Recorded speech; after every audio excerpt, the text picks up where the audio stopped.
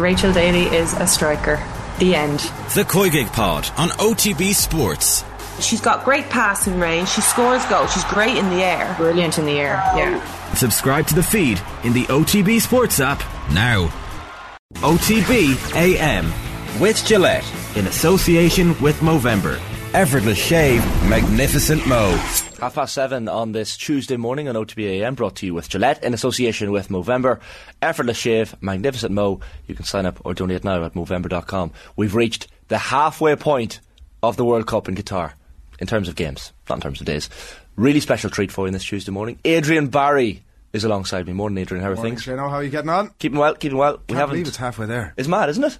Insane. That's we're now at the point where we have games. 2 games at 3 o'clock, 2 games at 7 o'clock as the group stages draw to a conclusion. How are you finding the whole thing so far? Like it's. I don't think we've had you on or spoken to you much. No, since. I haven't been on.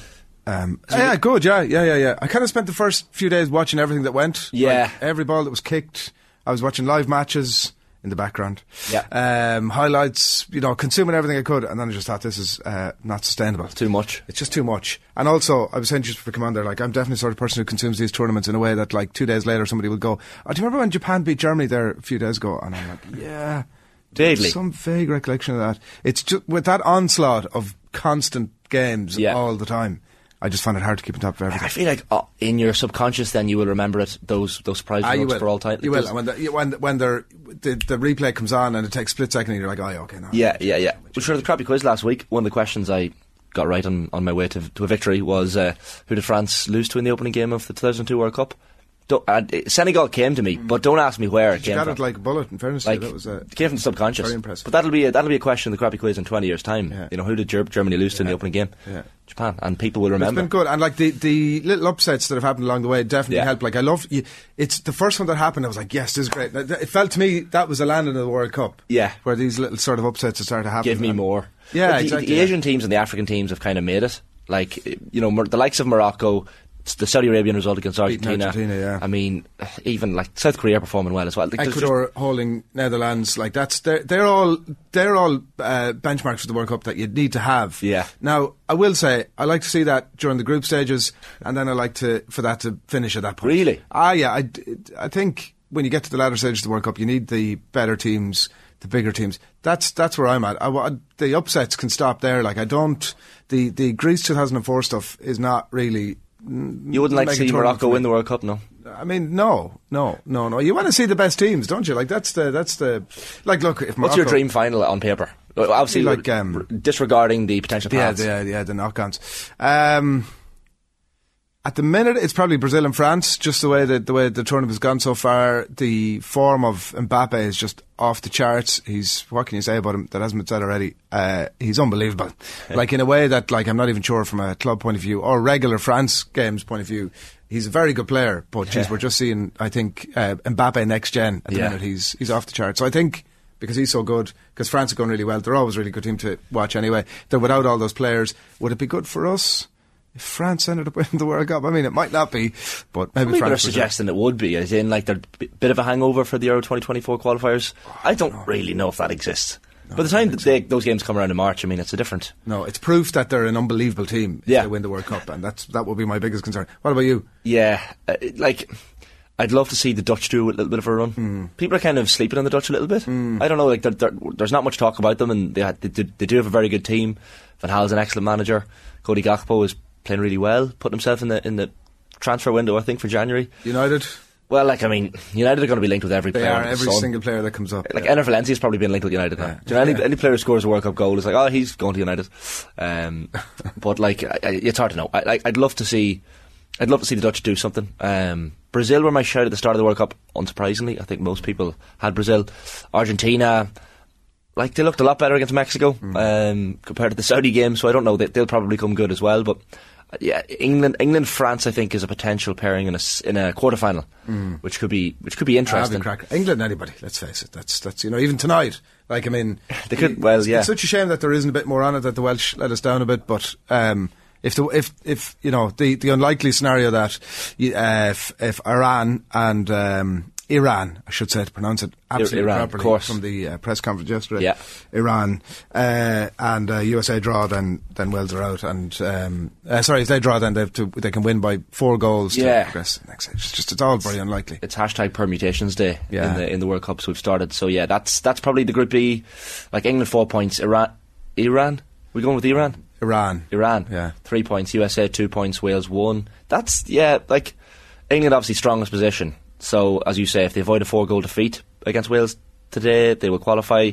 Win will guarantee England top spot. If they draw and they can still finish top unless Iran beat the United States. Look, there's too many. I think it's England and the US to go through. Yeah, the USA-Iran match is fascinating. Like, even just the whole off-pitch stuff in advance of it, and the US removing the Islamic Republic symbol from the Iran flag, and did they remove it? I didn't see the image itself. Yeah, I don't know what there wasn't an Iran flag going around that had the word women or woman written across the middle of it in solidarity with women's rights in Iran, which is obviously a major talking point, which felt to me to be a fairly legitimate thing. That was a monster flag that was at one of the Iran games, and in fact I was reading a thing yesterday where there's some Iranian women who've been going to some of the World Cup games are concerned that there are spotters looking at the TV to find, because you're not allowed to go to a game as a woman in Iran. And that they're concerned that there will be action taken or whatever when they get home. So that's what you're dealing with, madness. That's probably the game I'm looking forward to most. I can't wait for Wales England as well. But I'm surprised that it took this long for a protester to invade the pitch. Like during the Portugal Uruguay match, I had a fella ran on with, I think it was the rainbow flag and solidarity for Ukraine. Ukraine on the front. And was it LGBTQ on the back? There was some... He had women's rights. Respect for Iranian women was another one of his messages. Right, okay. He was covering all the bases, of course. Yeah. But you need that, again, like for a World Cup, Shane. Like, it's funny because, like, I've been to a couple of these, the Euros 12 and 16, and like when you get there is a sense of Disneyland about everything. There's a smell of fresh paint everywhere you go. Like, not even just around the stadiums, like the cities...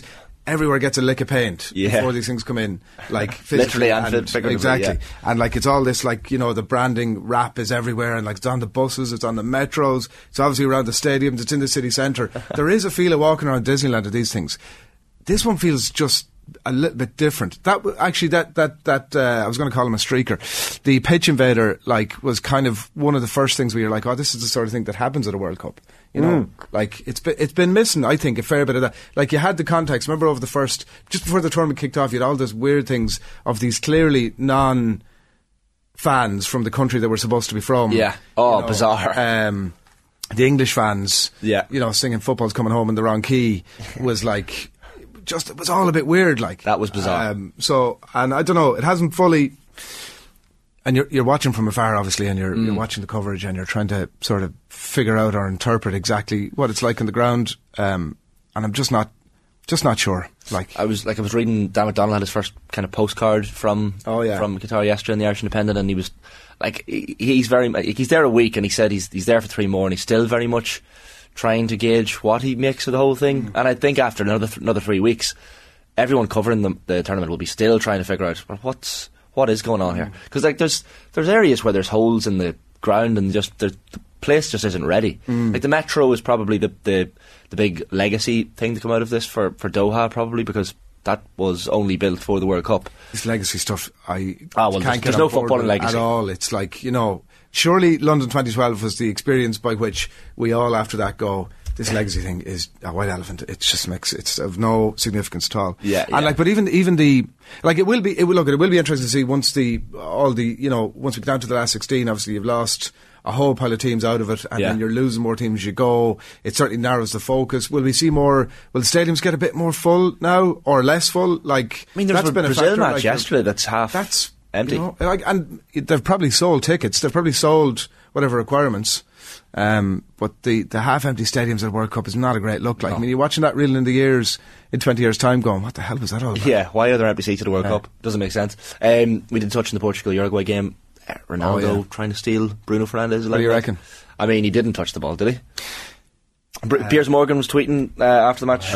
His good friend, of course, Cristiano Ronaldo, saying he, of course, touched it, and he shared a screen grab where it appeared to be flicking off a fibre of Cristiano Ronaldo's hair. I mean, the ball didn't move.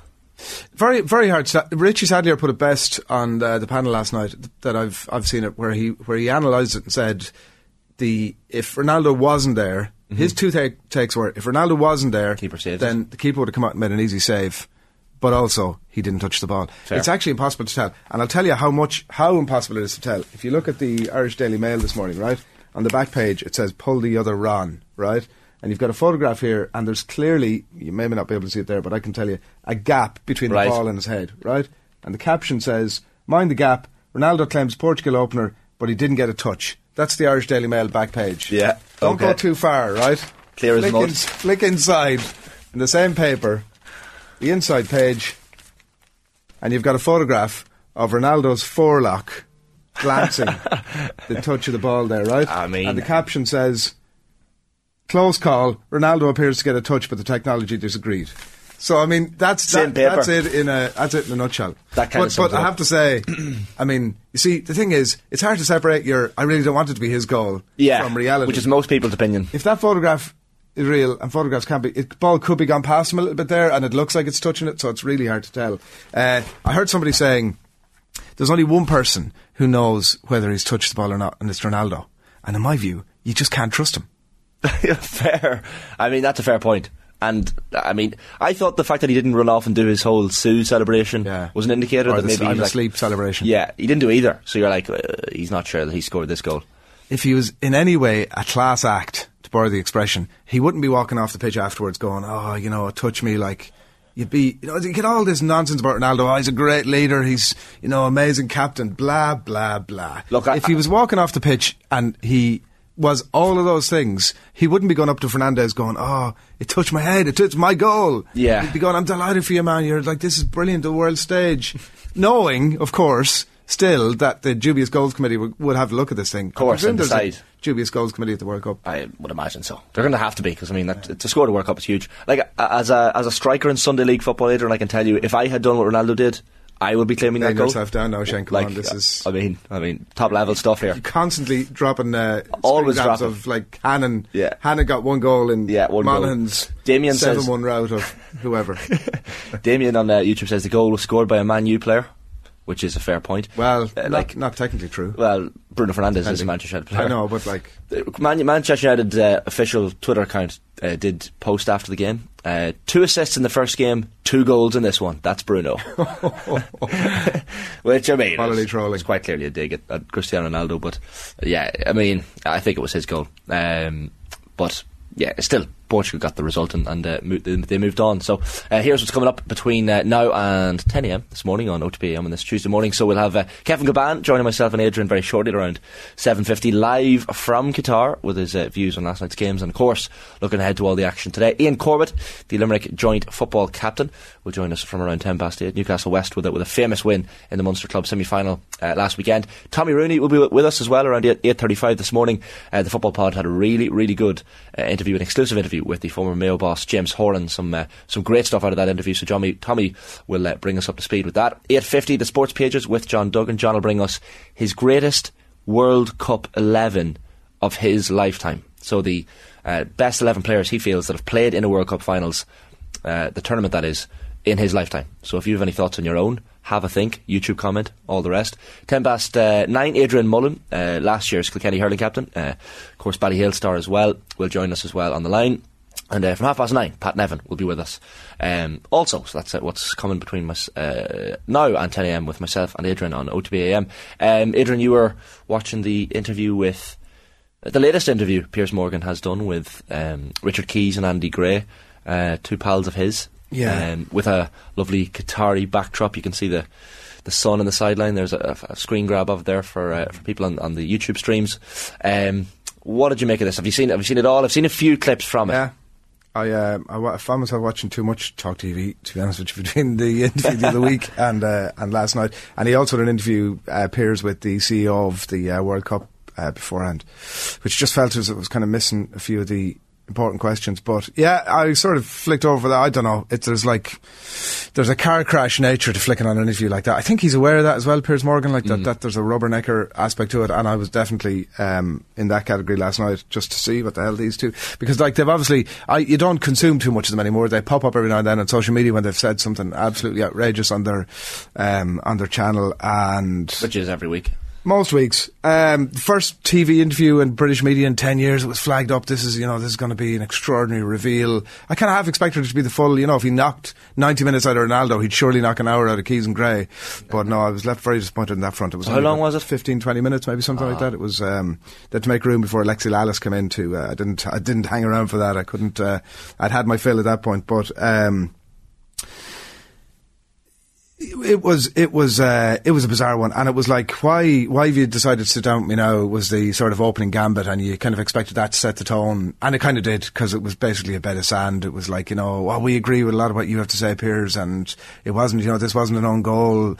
Once you asked us to come in, were we definitely going to do it? We had to give it some deep consideration, and it was like a pick around their lives, particularly around the time that they got sacked, obviously, post their sexist comments and the mental anguish that they went through at that time, and it seemed to particularly affect Andy Gray very significantly, and Keys did say as well that he was having struggles with his mental health at that time. There was clearly a big anger. Keys was talking about, I keep a back pocket full of anger for the unnamed people who were clearly involved in this whole process when he departed. And he retold all the detail around why he got sacked in the phone call with the assistant referee the next day, and, how he had, I've heard the story, him tell the story about himself, reflecting amazingly on himself, about how, they had not flagged up various mistakes that she had made in the first half of the game that they were covering that day. Yeah. The fact that he's told that story in itself that I've seen about 20 times since, at least, doesn't again sort of reflect amazingly on the whole thing, and it's just as cringe. Ultimately, was the main takeaway. The retelling of all that stuff was just as cringe as it was when he did it about a week after he got the boot. So yeah, I didn't reveal a huge amount. It was like, the both of them kind of saying, we're not this caricature that we're portrayed to be, while coming across like exactly all the perceptions that you have of them. Yeah, my main issue with them, and it's probably the same with the Ronaldo one, is like Piers Morgan is not a journalist anymore, if he ever once was. I mean, the opening question to Ronaldo kind of summed it up as well. He's like, what was that one? Why are you here?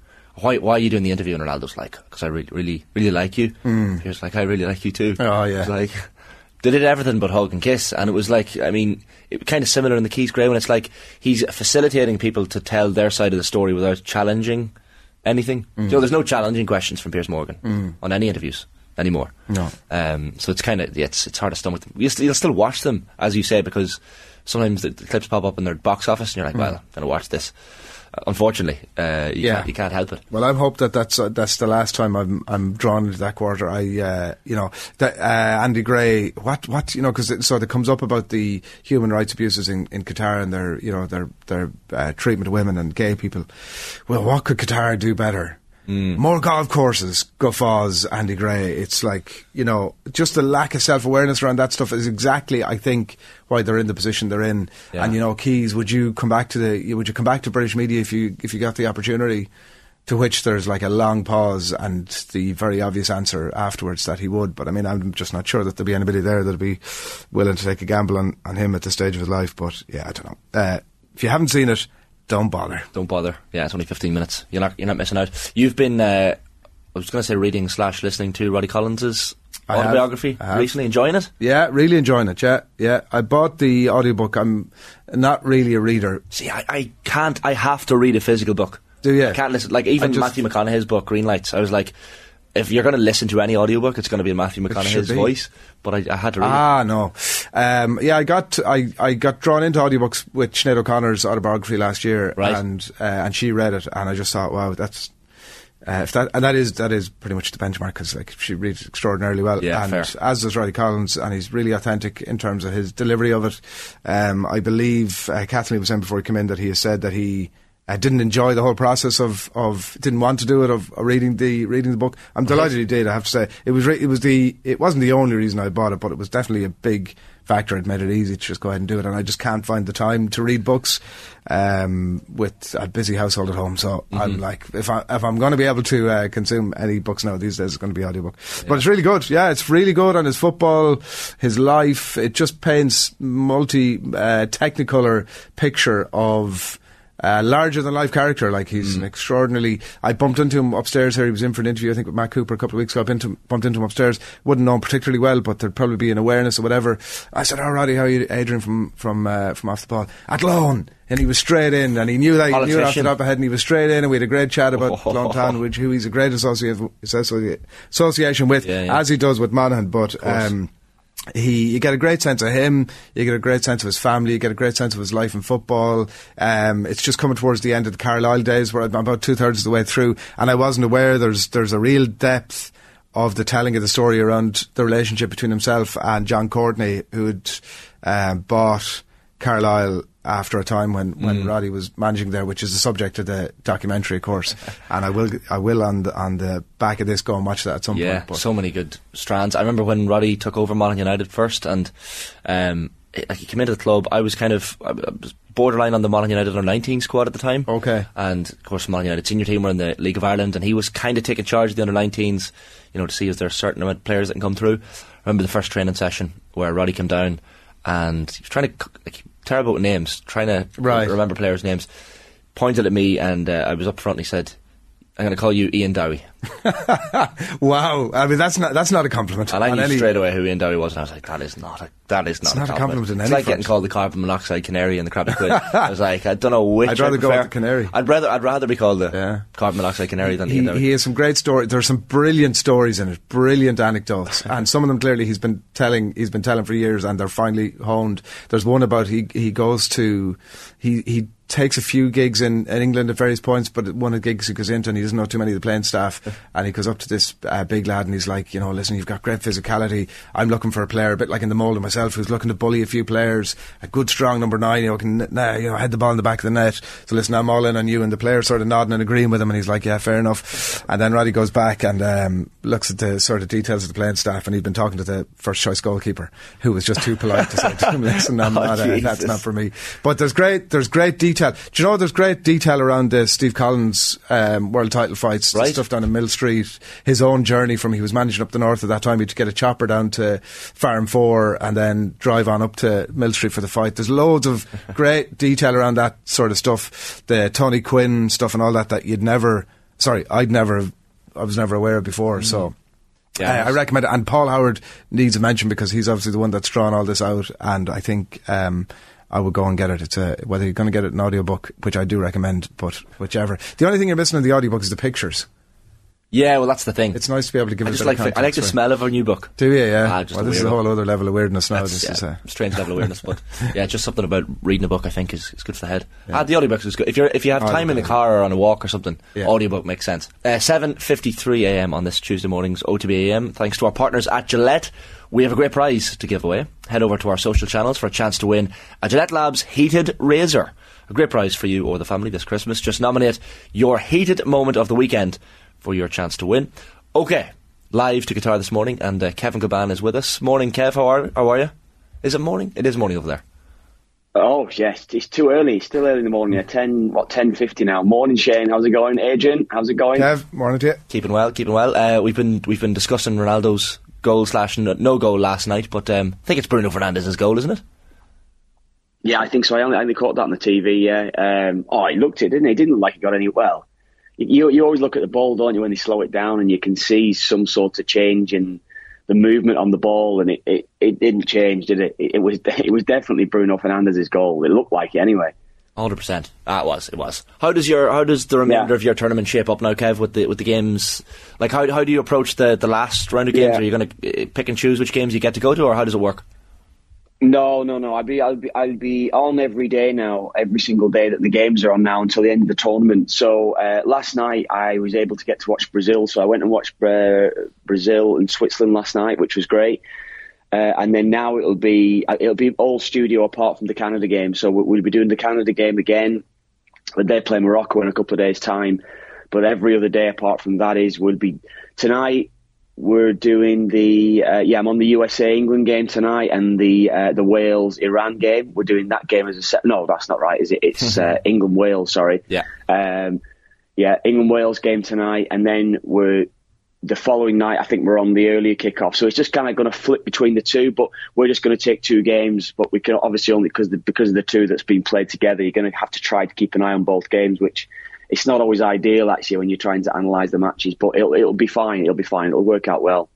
The England-Wales game, of course, England essentially 1 foot into the last 16 regardless, but it'll still tell us a little bit about where they're at in terms of performance, because the USA game was it was surprising to some people. I guess there was an expectation that England would maybe go and win that match and kind of go into the last game not needing much at all, but USA put it up to them. Yeah, they did. They did put it up to them, and I think you're right in saying that it'll show us a little bit where England are in this game.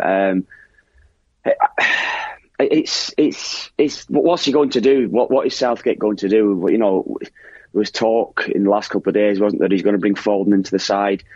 I mean, I was talking to the guys last night, talking to Joe, and I just said that you can't believe in that type of game against the US. If you've seen the US and how they play, the high pressurised game that they do actually play, it's in the wide areas where you've got to bring the better players in, and you would have thought that game especially would have been ideal for Trent Alexander-Arnold, but he clearly just doesn't want to play. What's the point in putting him in the squad? What's the point in having him in there if you're not going to try to use your squad for certain games? And that would have been the ideal chance, I feel, but it wasn't to be in that one. But I think it's right in saying let's see where they are, because Wales have been dreadful, haven't they? In the 2 games, they've been awful. US and Iran, they were so bad in both matches. So you expect England to go and maybe steamroll them a little bit, but I think you probably get a performance out of Wales in this one. I think there's going to be that little bit of rivalry. There's going to be that we have to get something. We've got to put it up to them. So it'll be interesting to see in this one how this game's going to flow. It was interesting, I was reading the back pages this morning, and Gareth Southgate was kind of asked in one of the press conferences about the famous/infamous clip of Wales players from Euro 2016 celebrating Iceland's win over England, and he was basically asked, was it a motivating factor? And he said, I couldn't say. We are aware of some of that. And Luke Shaw had said it wasn't nice. So, I guess for England, you need little motivating tools like that to get up for a game against Wales. Yeah, definitely. And we saw it the other day, didn't we, with Croatia and Canada, when John Herdman had said what he'd said, F Croatia, and all of a sudden Croatia, we're in a bit of a hole. Dalic is under pressure. He's getting questioned on his team selection, and you use anything you can just to get you through it, and they did it. England will do it again. I think we had done the same as Irish players, seeing England get beat against Iceland. I have to say that. I know I would have done.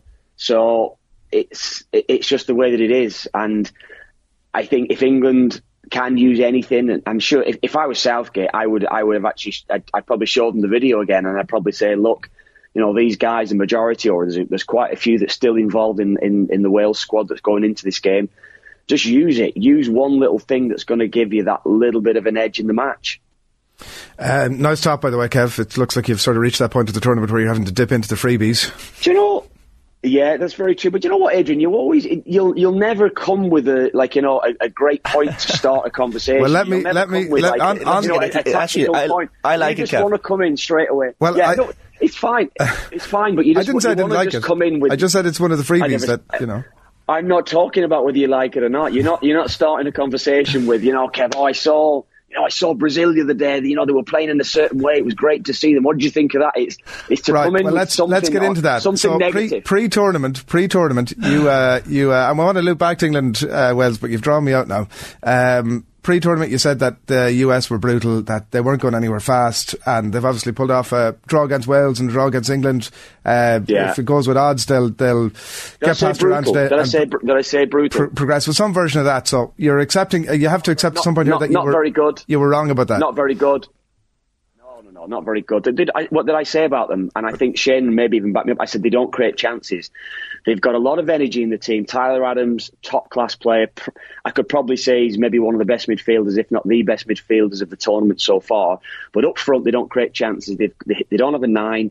Pulisic works hard, just doesn't do enough, in my opinion, up front. They just don't create chances. So they've got a lot of energy, but they're missing. And that's what I said about the US. And I stand by that. I don't like them. I don't think they're a very good side. And I think in the midfield, they've got 3 very good midfield players. Certainly 2 in Adams and Musa look very, very good. But no, what did they create against England? What did they really create against Wales? They don't create chances. That's the thing, or a lot of chances. So I think they're quite predictable in how they're going to play.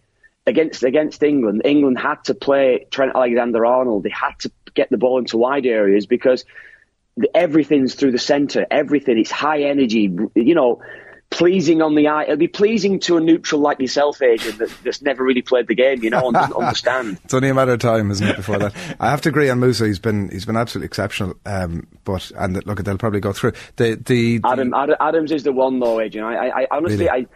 I saw him play at Leipzig. It wasn't. He was actually for the US. It was actually in the Canada game, probably going back 18 months now. And I knew that when I watched him, I thought, yeah, he's a really, really good player. And I saw him at Leipzig a good few times. Then he'd really impressed me. And I thought they got a steal Leeds when they got him. I could not believe there wasn't maybe another, and it's not no disrespect to Leeds or anything, but I was so surprised that maybe even a Juventus or one of the top sides around the world, he might not necessarily have gone into a top 4 Premier League club, but I was surprised that 1 or 2 others didn't take them. And Jesse Marsh's relationship with him was obviously the influential factor there. But I think Leeds got a steal when they got him in. I think he's absolutely outstanding footballer. Gareth Bale's been very disappointing, obviously, so far, and like any case to be made for Wales pulling off the impossible tonight in every regard is sort of hooked around him and performing well, and he's been so disappointing so far. Is he basically paying the price for been a couple of years in semi-retirement, Kev, or what's your read on why he's been so sluggish? Yeah, I couldn't rule that out. If I'm picking my best Premier League 11, Bale would be in it at his best. I don't think there was anyone to touch him when he was at Spurs, when he had that couple of years there. But people don't necessarily judge it as that. People would always judge it on the length of their career and things like that. And he has had an outstanding career. He probably had a 4 or 5 year spell in between Tottenham and then his first couple of years at Madrid, where he was just sensational. I just used to love watching him. But he's well past that now, he is. And I think it's harsh to judge him at times because of the injuries as well that he's had, because he's never really been fit properly for probably about 3 years, maybe even 4 years at this stage. And when he turns up, when he plays, he's still going to have his moments because of the ability that he has. But, even when he came over to the MLS, everyone was waiting in anticipation that he was going to do something. He just wasn't fit. He was never fit in any of the games. I think I read before the tournament he played, I think it was 27 minutes or something like that. He's played 27 minutes of football since September 18th or something like that. It's a really strange stat on him. He just doesn't play. He's on the bench for LAFC. He's not even getting a game in the MLS. So something's not right with him. And it's hard for a player, no matter how good you are, to turn it off and on, to all of a sudden in a World Cup, in those big games, to suddenly say I'm fit and ready for it, and I'm my peak condition, ready for the big game. And I know Rob Page continuously says whatever happens, Gareth Bale is going to play, and he has to play because he's Wales' best player, probably best player ever, one of the best. I heard Nathan talking about it being probably the best. You could put it up an argument, say he's the best British player ever because of what he's achieved, but you can't turn it off and on, and he's been seriously lacking in the last few years, and I think that's just caught up with him. I really do think that, yeah. I suppose a lot of the narrative with England, Kev, has circled around Phil Foden, and I know Southgate has kind of spoken about needing to find the right formula to get him into the team, and I understand that, but 20-25 minutes against Iran, unused sub against the United States, like, you're talking about best players. Like, there's an argument that Foden is England's best player. Do you not try and get him into the team in some way and build the formula, whatever that means, around him? Definitely have to get him. I couldn't even believe in the Iran game. I know they won 6. I could not believe that when he started his 11, like everyone's picking which way they think Southgate's going to go. Is he going to go with the 5? Is he going to go with the 4? Whatever system it's going to use, but whichever system you feel England's going to play, we all had probably first man down was Foden, and everything else falls in around that. I thought he might have even started him in the second game against the US. I thought he'd have changed things up. virtually every nation has made changes after the first game. France were brilliant, made 2 or 3 changes. Brazil was probably forced to make a change, in fairness, but most of the teams made a couple of changes, and I think that's always the best way to do it, because it's just it keeps everybody almost focused, if you know what I mean. People might say, why are you not focused at a World Cup? It still comes down to it. I want to play every game I want to play. So if you're making those changes and you're picking some of these other such talented players that England have, and you're making 2 or 3 changes and putting them in, everyone's had a game then, or the best players have had a game going into the third game, certainly when you approach the knockout phase of the tournament. So I couldn't believe he didn't even start him in one or the other match, but he felt as though by sticking with the same 11 for the US game, that was going to work. But as I said earlier on, I thought Trent Alexander-Arnold was prime for that USA game. I think if you watch the way the US play, everything narrow and things like this. But Foden is the one player. He is England's best player. He's been probably right up there with the very best in the Premier League over the last couple of years. I think England's insistence, and I think we saw it even going into the Euros, or Southgate's insistence on having that little bit of an approach is, let's not concede. If we don't concede a goal, we'll be fine. But I think even Iran showed that with the chances that they had, even aside of the 2 goals that they scored, Iran had 1 or 2 chances where a straight ball got in behind Maguire and Stones. They are vulnerable to quick transition, and I know that's maybe an argument to say why you won't play Trent Alexander-Arnold, but with England in this group stage, it's going to be about what you do when you have the ball. Get your best players into positions that's going to provide. Who's your best crosser of the ball? Alexander-Arnold. Who's your most creative player? Phil Foden. And I can't believe no other nation, none of the top nations would ever have it that you just don't play your best player. It just doesn't happen. Phil Foden would get into every single other side at this World Cup, and so would Trent Alexander-Arnold. And Southgate approach at times, just I don't know, it baffles me. It does. I think he's almost hoping that the side, or by keeping a clean sheet, he'll win a game 1-0, or he'll make sure that he just gets that result to get them over the line. And I just feel England's going to fall short again come knockout stage against one of the best teams. We've got a message in here from Anthony Ryan on YouTube. Lads, could you ask Kev why strong, experienced teams like Uruguay can freeze and totally fail to turn up 2 matches in a row? Like, is there an element of this, like, it's almost like the Olympic athlete, like, it comes around it once every 4 years. So when it comes around, there's serious bit of pressure on, and you kind of get that sense from Uruguay that they're putting a serious amount of pressure on themselves, and it's backfiring. Yeah, it's nervousness, no matter who you are. Even Neymar and the expectancy that's on him and Brazil. Messi, I mean, in fairness, Messi's been he has been pretty poor in the 2 games, and that's largely been down to how sides have played up against him. The Saudis and Mexico, what they did up against him was just squeeze the life out of the game. More so Saudi, actually. So the best players, from what I've seen, even what Morocco did in the first game, I thought Morocco have been brilliant in the first 2 matches that they've played as well. And what they've done, they just squeezed the game out of Croatia and Belgium. So sides are going to find it difficult. They're going to be nervous. There's going to be the expectancy that's on the shoulders when you play for your country. And I've always said it's just totally different. It's totally different. You can get into a comfortable rhythm at your club, go under the radar a bit, and again, even the big boys that's under scrutiny, it's almost as if you can just keep going. It just becomes natural, and that rhythm just goes in week to week.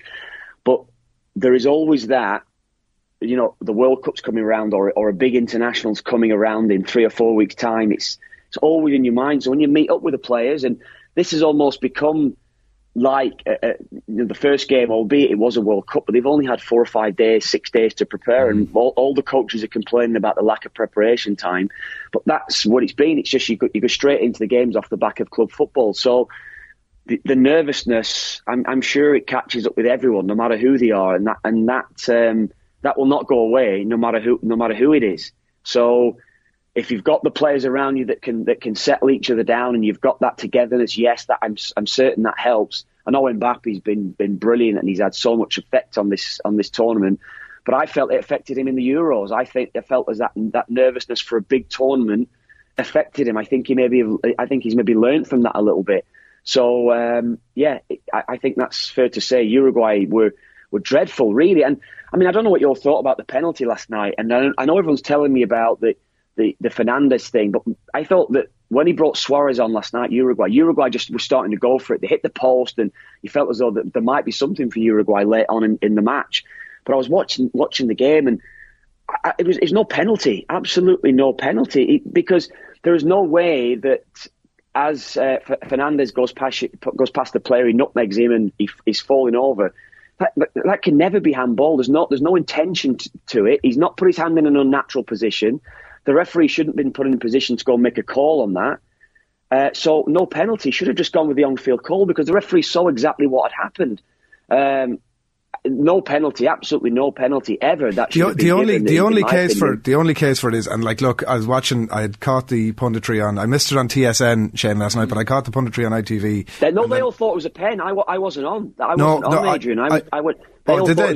Joe Cole on ITV said, any football person, which is a comment that when you start out with, it's driving me absolutely bonkers. Any football person is so condescending to begin with to his audience, apart from anyway, not the point.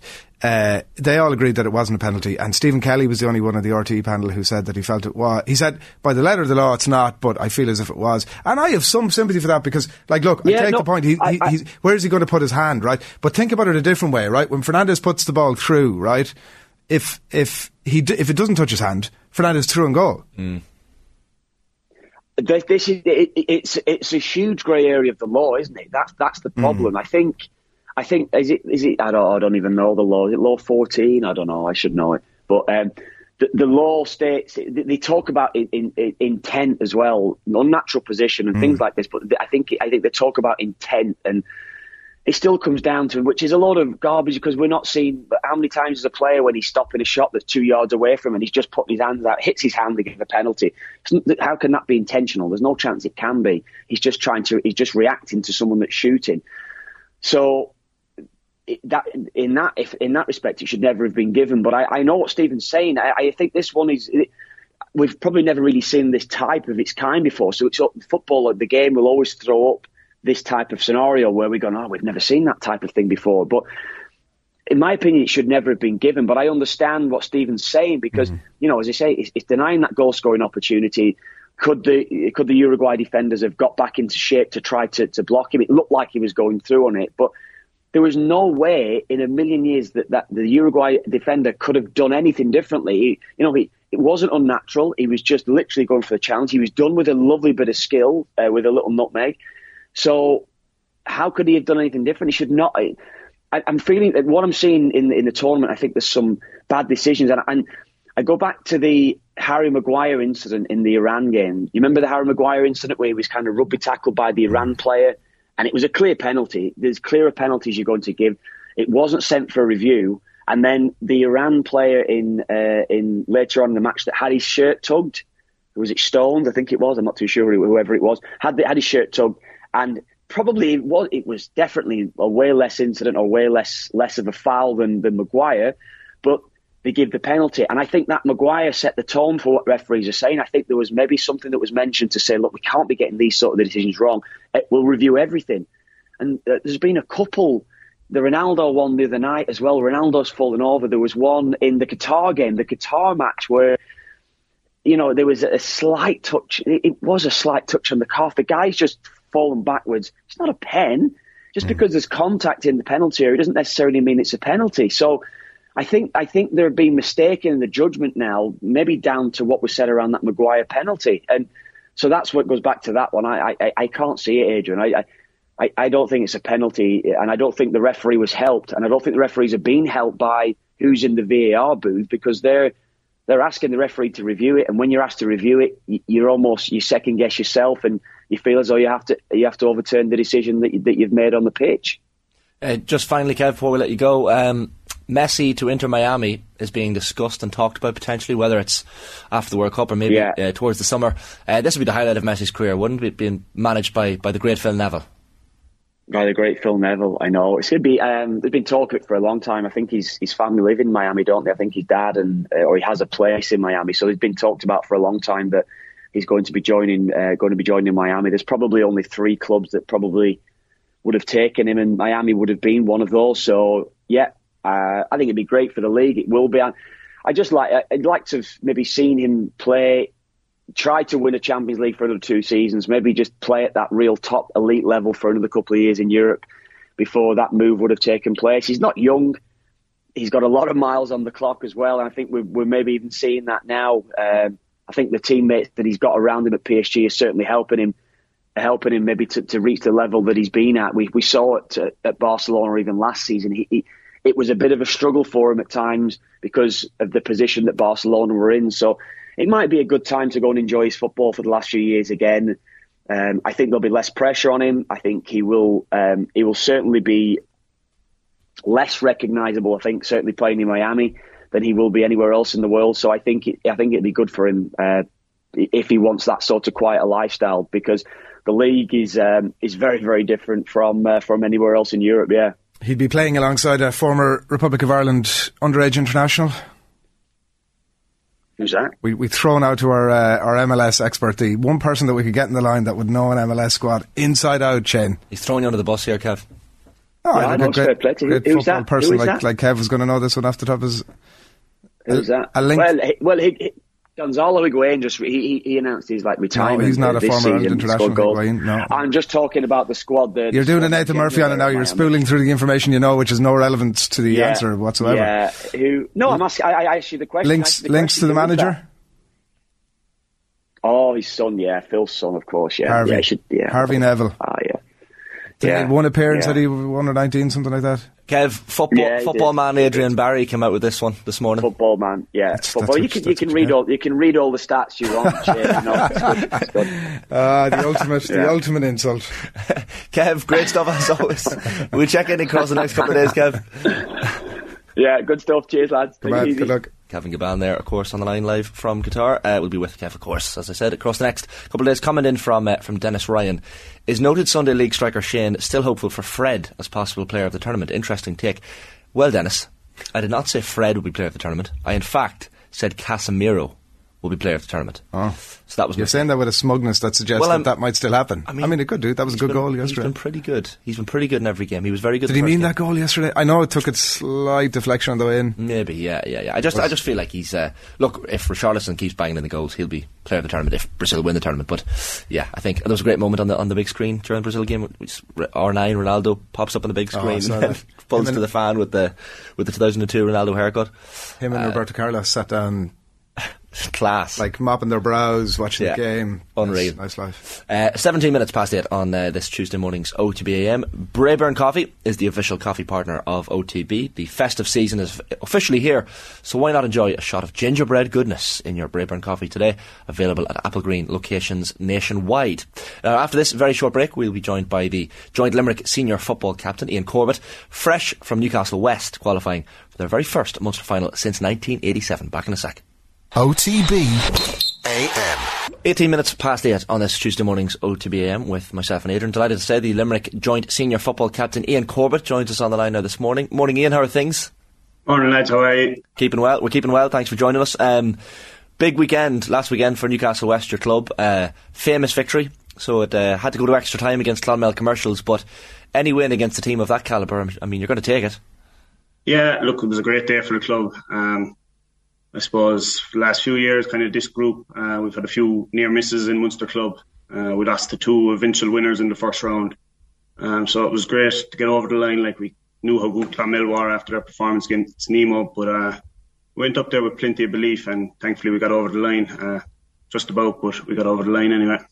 So, as I said, first Limerick side to reach the Munster Senior Football Final in 14 years.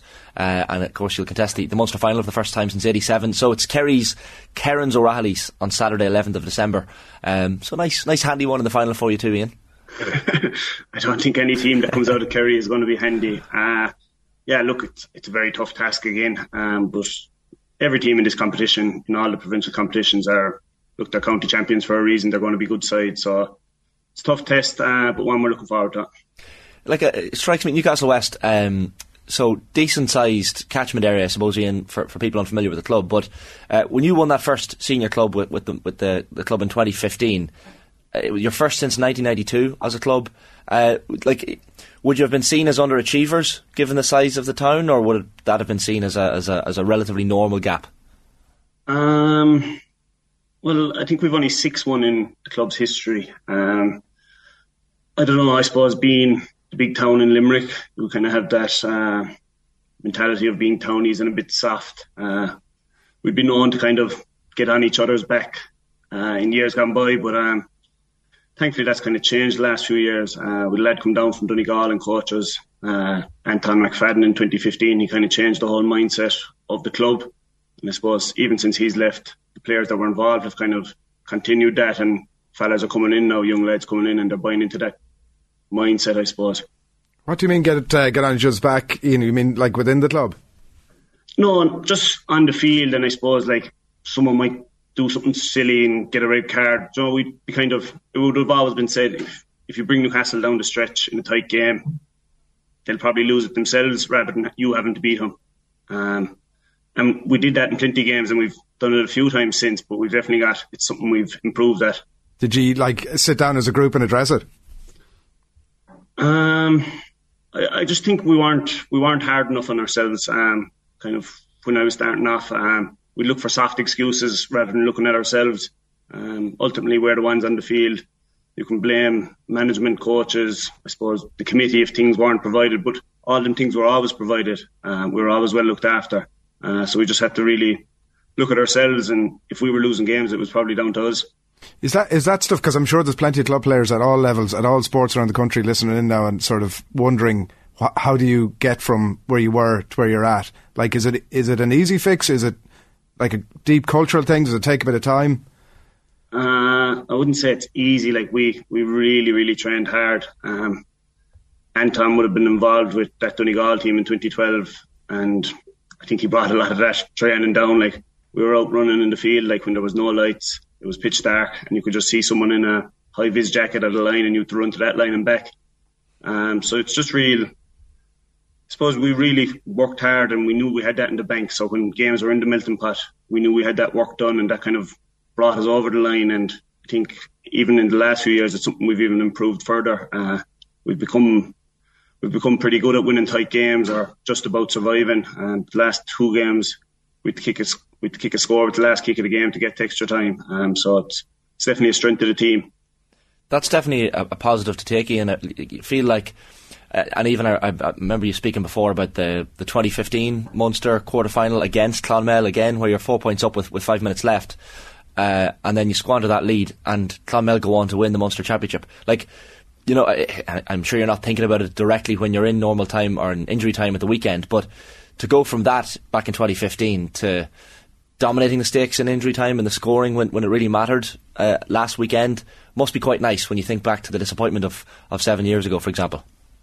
Yeah, look, that was a tough day to take. We had the game won probably, and we just let it slip, and that was probably experience. It was our first time, everyone on that field that day from our club anyway. It was our first provincial game with a club, and I suppose we just froze coming down the home stretch. It was a bit different the weekend. We were the ones coming from behind and had to get the last gasp equaliser. But I suppose we just knew, going into the game, that no matter how far ahead we got, Clonmel could just turn it on. They did that just before half time. We were kind of comfortable. We were up 3 points, and they got 1-2 in about 3 minutes. But we responded well to that. Got a score before half time and got the first score after half time.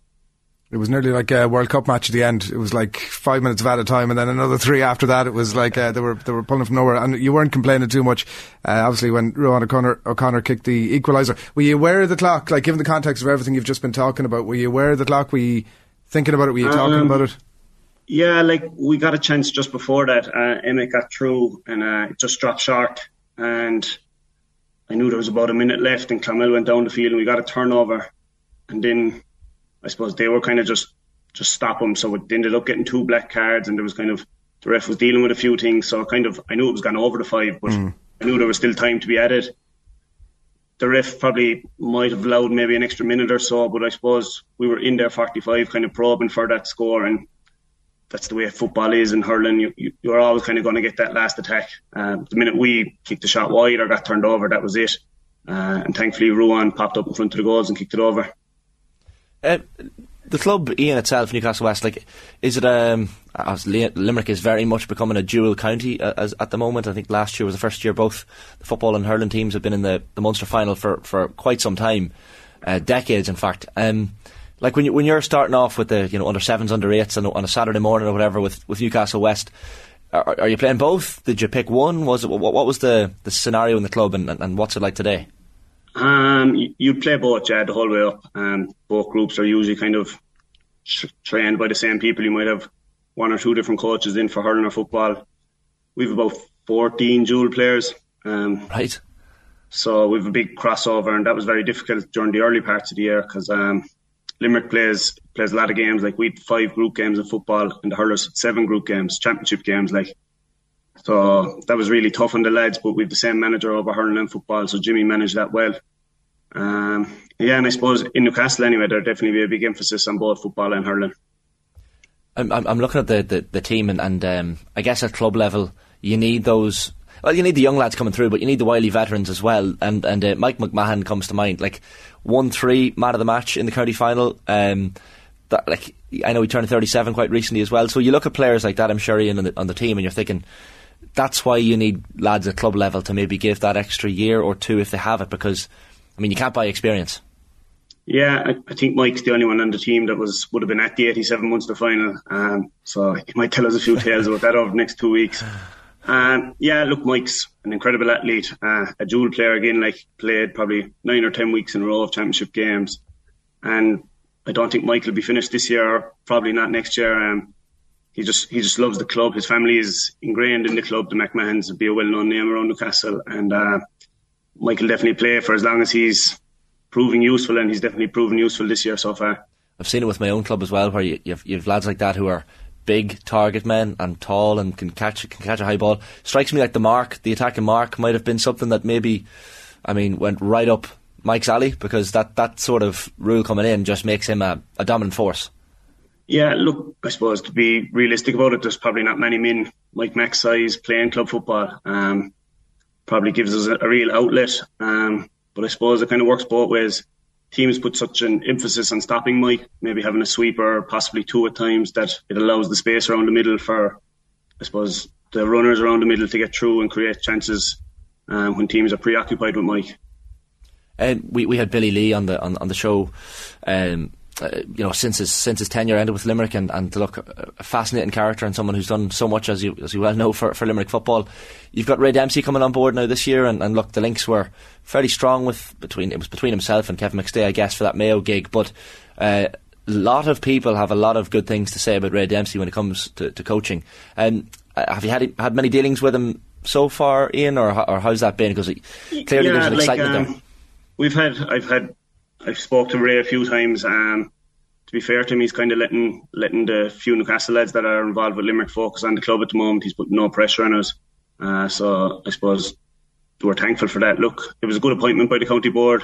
Anyone that is right in the mix for the Mayo job is obviously going to have strong credentials. And I suppose, look, it'll be up to Ray, his management team and the players to build on the good work that Billy has done over the past 6 years.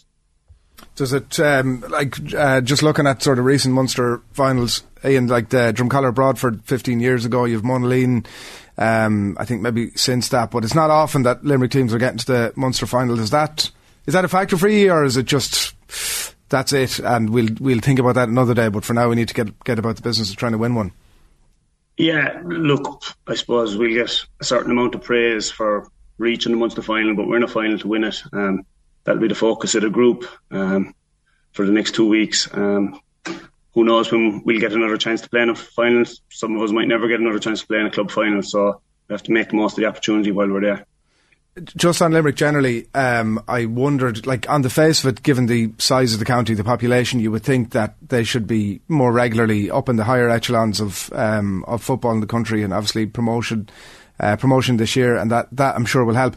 Is it the competitiveness between the rugby? It's obviously the city is a big soccer town, the hurling obviously coming on over the last few years. Is that the reason that Limerick are not more regularly up amongst the Division 1 teams or in the mix towards the end of the championship, or what's your take on how they might, given what you've been talking to us a little bit earlier on about, obviously how you've managed to advance things on the club level, how Limerick might advance more on the inter-county scene? I think a lot of it is probably from underage. Unfortunately, Limerick have no schools playing Corny-Vurry. They had an amalgamation there for a few years, and it was giving young lads the opportunity to play football at the highest level. But I don't know who decided it, but they decided that amalgamations weren't allowed, and there's probably no school on its own in Limerick strong enough. But I suppose when we're competing with the Corks, Kerrys, I think Clonmel have a school in it, Flannans are in it. Like, I suppose it's just us in Waterford that don't have schools competing at that level. You see it in Limerick with the hurling. For a few years there was 3 or 4 schools playing Harty Cup. So I suppose that kind of puts massive emphasis then on the academy. And I suppose underage, then you've kids trying to play soccer, rugby, hurling, football. But I think it's something that's definitely improved. We're seeing lads coming through from the academy that have the strength and conditioning work done. And where when I started, I'd have had very little strength and conditioning done prior to playing senior football. But thankfully that's kind of changing, and lads are more prepared rather than needing the 2 or 3 years to get ready for inter-county football. That stuff in the schools is mad, isn't it? Like, that's should be the foundation basis for everything. I suppose, like, it is disappointing. I suppose the GA should probably be doing more. That if Limerick don't have a school strong enough, they should be allowed to join 3 or 4 schools. I think, I could be wrong, that the Waterford colleges a few years ago had some amalgamation, and it was kind of an all-star team, and maybe 5 or 6 of them have ended up with all-stars. And I suppose the powers that be, the traditional schools, probably didn't like that, and it affected all the amalgamations. Like, it'd be so beneficial for 20 lads from Limerick to be playing Corny-Vurry, but unfortunately at the moment that isn't the case anyway. I'm looking at the Division 2 teams set for next year in the league, Ian, and so yourselves and Louth, of course, promoted from Division 3. You had the Dubs and Kildare relegated from Division 1 to 2, and then you have Clare, Cork, Derry and Meath already there as established Division 1 teams at this stage. Nice handy start for you as well. You're away to Derry in the opening game, and then you have the Dubs coming down to Limerick, so some decent fixtures to look forward to in Division 2. Yeah, I think whoever's in the fixtures committee didn't really look after it too well, but look, we're going to have to play them at some stage. 2 massive games, like for Dublin to be coming down to Limerick, I suppose will draw a massive crowd. It'll give the kids the opportunity to see the likes of Brian Fenton, Kieran Kilkenny. We saw that the weekend. There was Fossa were playing a junior Munster club game, and it's sold out in Castleman. So it's great for the kids of Limerick to see these superstars, all-stars coming to Limerick and playing against the Limerick lads, and you can only promote football in the county.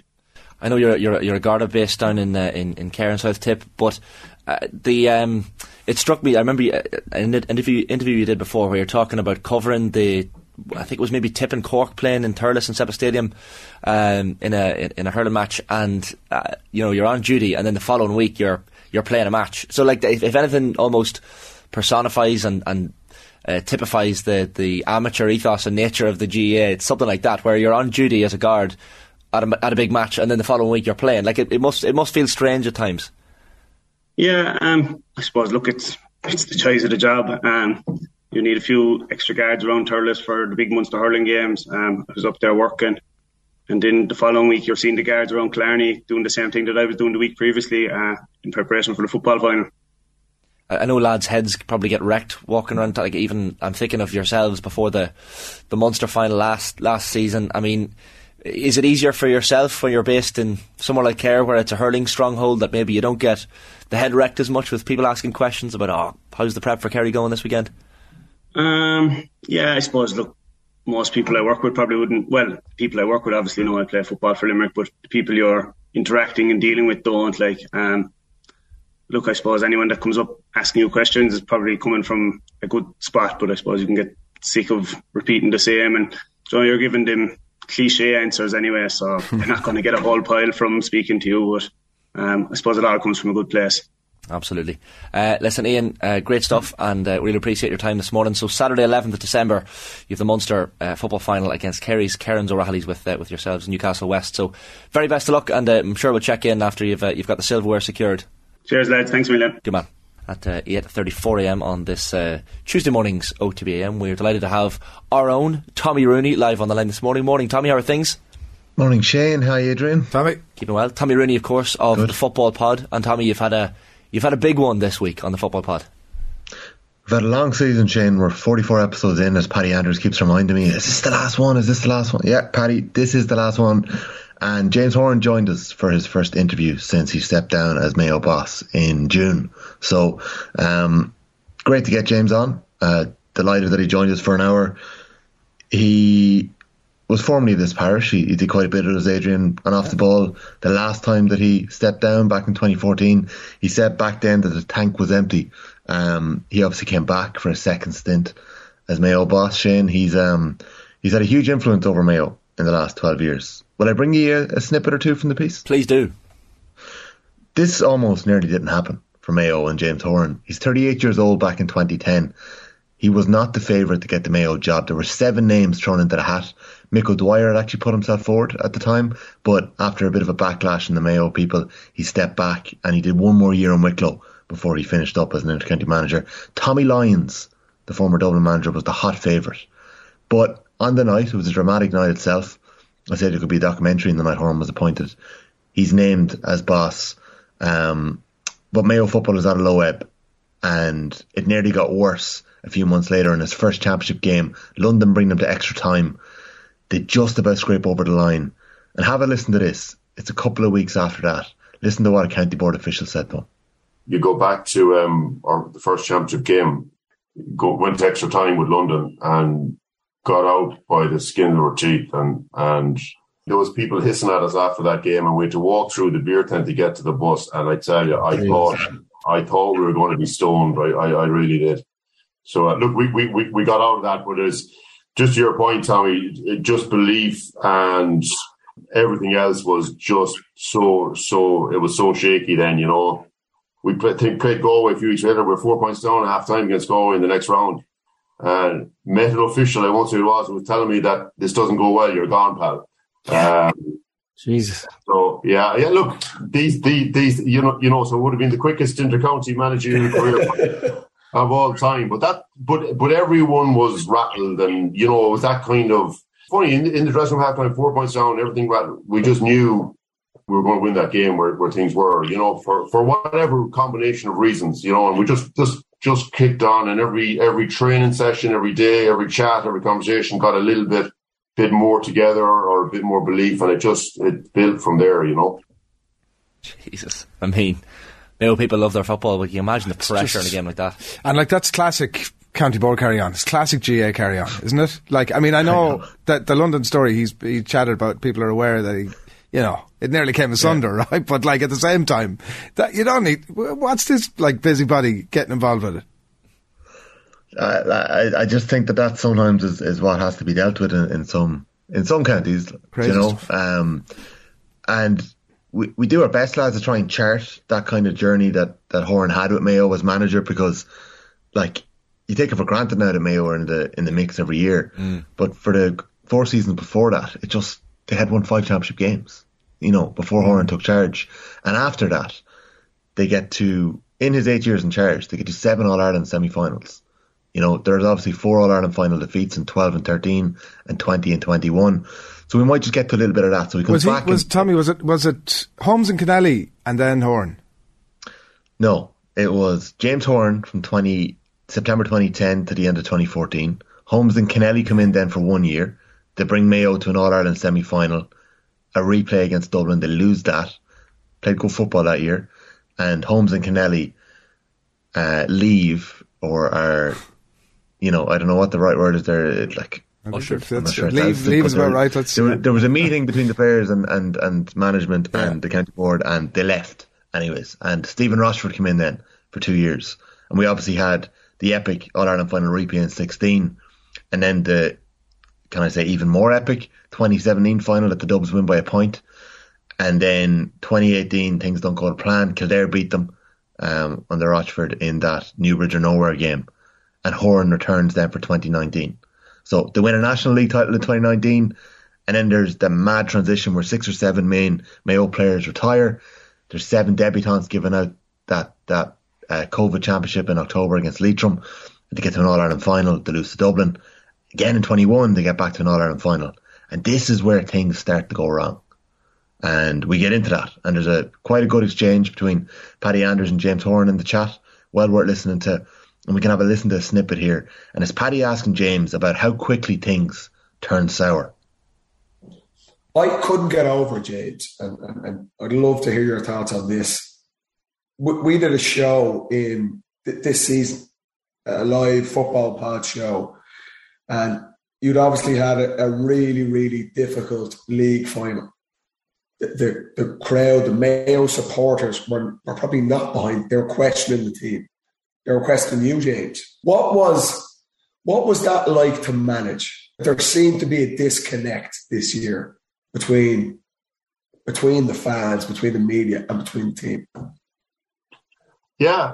Look, there's no question about it. The last couple of seasons have been difficult. I think there was lots of stuff going on.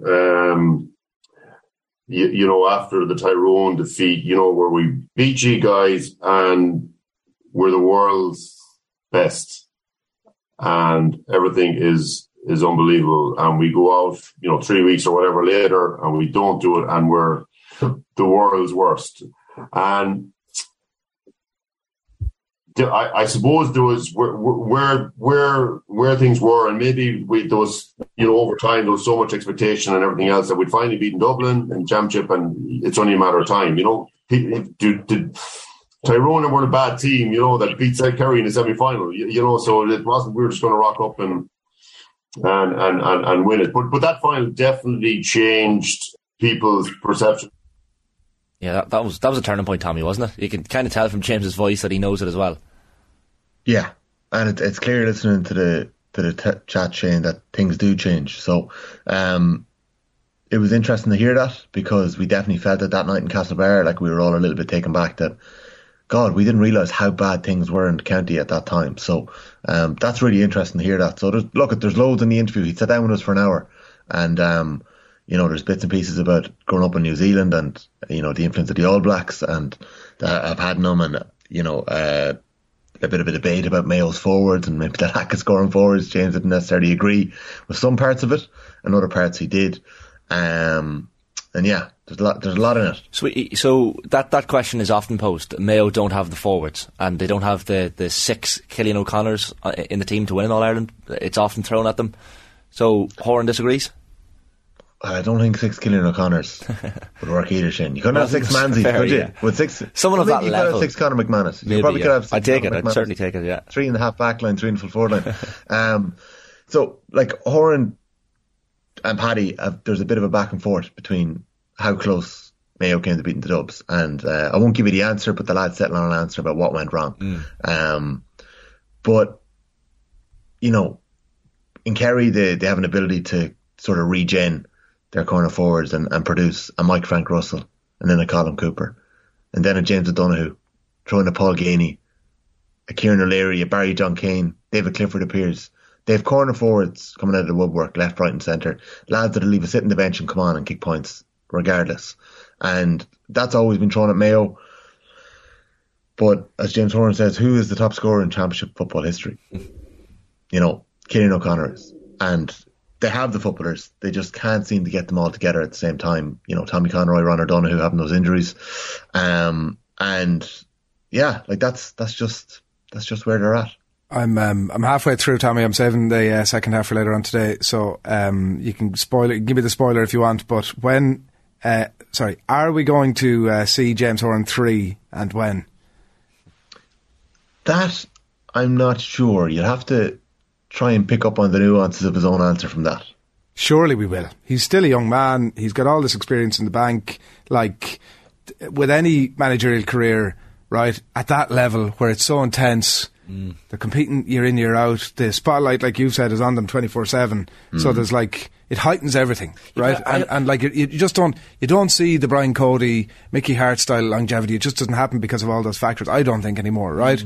So what happens is, he comes in, and obviously it's the time for him to go now and let somebody else have a crack at it, and let Max Day do what he can do. And then time passes, and players change and they develop and they mature and there's a new playing pot and there's a freshness and suddenly it's time to get them back in again. New cycle. I almost feel like, you know, when people say who'd be a manager, who'd be a GAA manager, who'd be an inter-county manager today. Well, it's hard to have but who'd be the Mayo manager? They're talking about the most pressured job in the country. I know, but the flip side of that is highly sought after, though. It is. Well, you get the job done, and your statue in the main street in every single town in Mayo is if you guaranteed. If you don't, you're the worst in the world. As James was after that league final. I don't know. I actually think that I think that Mayo fans have come to realise over the last 4 or 5 years that actually what they've done is amazing. Like I know that in the context of losing an All-Ireland final or a semi-final or whatever, obviously you couldn't be anything but disappointed. But I think in the cold light of day, they would say they've punched unbelievably well over the last few years. That was the interesting one. I think there's definitely a cohort, 1,000%, and usually, it's those who protest who are possibly louder than others. But there was a feeling this year that things weren't right, and I don't know whether it was an accumulation of stuff, and you kind of get that sense from listening to the interview that perhaps there was a couple of different factors that played into that. But like Mayo, there's no doubt about it, they are absolutely maniacal about their football. They are mad about it. They love it, and the intensity of interest in the games and there means that there's an extra added pressure to that job. And like, what is success? And I know that's a bit of a rhetorical question. No, I agree. They just haven't, they haven't done it. Yeah, but you can't be absolutist. I don't think titles in the GAA. I don't think you can be absolutist because, otherwise everything else is just a disaster if you don't win it. Think of the journey all those Mayo fans have been on for the last 12 years. Amazing. Imagine all the people that have been brought together. Imagine the people that have come home, that have been away, that come home to watch matches. There is something else going on here. And maybe, I don't know whether they've lost sight of that a little bit and they're just sick of it, and they see Galway rocking up once every so often and out of nowhere getting to an All-Ireland final and nearly getting the job done, or back in 98 actually going and doing it. I think if they could bank one. Oh, do you know what I mean? Then they can appreciate the rest. To win just once. I think. Do you know what they could? I do think that. But I get what you're saying about the journey. If as a Monaghan fan, if I had been on the journey Mayo fans have been on, I'd be delighted. Yeah. What a journey! But I don't know if Mayo fans. Decent decade. But I don't know if Mayo fans look at it like that anymore. They're like, how many times can you drive east to Croker and drive west gutted? There's only one. But on the day you're gutted, you're totally disappointed. But I think in the round, I take Tommy's point entirely. That I think in the round they're like, geez, this is an unbelievable train ride to be on. There's almost no other county in the country that's on this train. But they need the train to pull into paradise at some point. They do. No, I accept that. Yeah. I don't know. I almost feel like Tommy, you're obviously when you list off kind of titles and national leagues and all that's great, but there's only one trophy that matters now for Mayo, surely. The National League. The National League, yeah. They got that National League, they got their hands on it. Yeah, look, time will tell, Shane, whether, we'll get an answer to that this year, or whether Kevin McStay can be the man to get them over the line. But do you think he is? I haven't started doing my power rankings yet for next year. Go on, give us a quick fire top 3 or 4 there. I can't even remember as we sit. Come on. I can't even remember the amount of counties in the country at the minute. Take your pick between Dublin, Kerry, Mayo. Give us an order there. I mean, maybe Mayo aren't even third. Well, Sean O'Shea's free changes everything. Kerry are now on the cusp of, becoming a great side. That's what we have in our hands here. They have got the monkey off their back. They've got number one with such a young profile of a team. They're going to be hungry to come back and do it again. They're on their team holiday, I think, next week. The Dubs are back, of course. The Dubs will be back. You'd imagine there'll be a couple of counties in Ulster coming back with a vengeance. Will Tyrone be back? Will Armagh be back to prove that they're much more than everyone's second favourite team, that they actually have something in them? Mayo could have slipped as well. You're making a case here for Mayo, hardly been in the top 10. Under the radar. Lads, Galway are the All-Ireland runners-up. Yeah. Mayo have lost possibly their most explosive player too in Oisin Mullen. Yeah. So, it's going to be a very interesting year. The one thing about next year, lads, the inter-county season, especially in football, is going to be absolutely bananas between Tailteann Cup and All-Ireland Championship. There's going to be an insane amount of games. It's going to be like bloody World Cup for 6 months. And I'm putting it that to you. And you won't realise till May, and you'll be like, Jesus, Tommy was right. Yeah, we'll play this clip back. Bring back the club. Before we move on from the James Horan interview, Tommy, a fascinating one, and obviously people can watch and listen back to the whole thing to get all the insight. But he's a really interesting background as well, James. Like, raised in New Zealand. Yeah, there's we get into all of that. Like, I've kind of heard snippets of that before, but never heard him really talk about it in depth. Yeah. You know, that's interesting, Shane. I'm not going to give that away, so course. you can listen back to that. You know, we asked him, does he want to get back into coaching? And he does. Basketball. He wants to coach underage basketball. So maybe, Adrian, that answers your question about whether he will come back someday, because, you know, he said the tank was empty back in 2014. You'd imagine how many years did it take to refuel the tank then? Is he talking about like the kids basketball or getting involved at a level? Kids basketball at the minute, but you never know. He can work himself back up. We'll see. He'd definitely be back in. There's absolutely no question about it. He could even end up going off doing another gig somewhere else, couldn't he? And no, he flat out refused to manage another county. Andy McEntee was saying the same to us when he was in studio. There's no point listening to the interview now. I've given it all away. How can people? Genuinely, Tommy, so the podcast is up and the YouTube is due to be up today. Is that the schedule? Yeah. So the podcast's there. So go search for the Football Pod. And if you haven't subscribed already, do, because we'll be back in early January with our 2023 season. So you can get it in the Football Pod feed, or you can get it in OTB GA, where you'll get all the other good stuff from Off the Ball, all our other GA. So just search for that and you'll find it, and it's well worth a listen. While we have you, Tommy, bit of a mad weekend in the Club Football Championship last weekend, and some shocking results and surprise results, which we love to see. A bit like the World Cup, as you said. What stood out for you? Yeah, cracking weekend of football.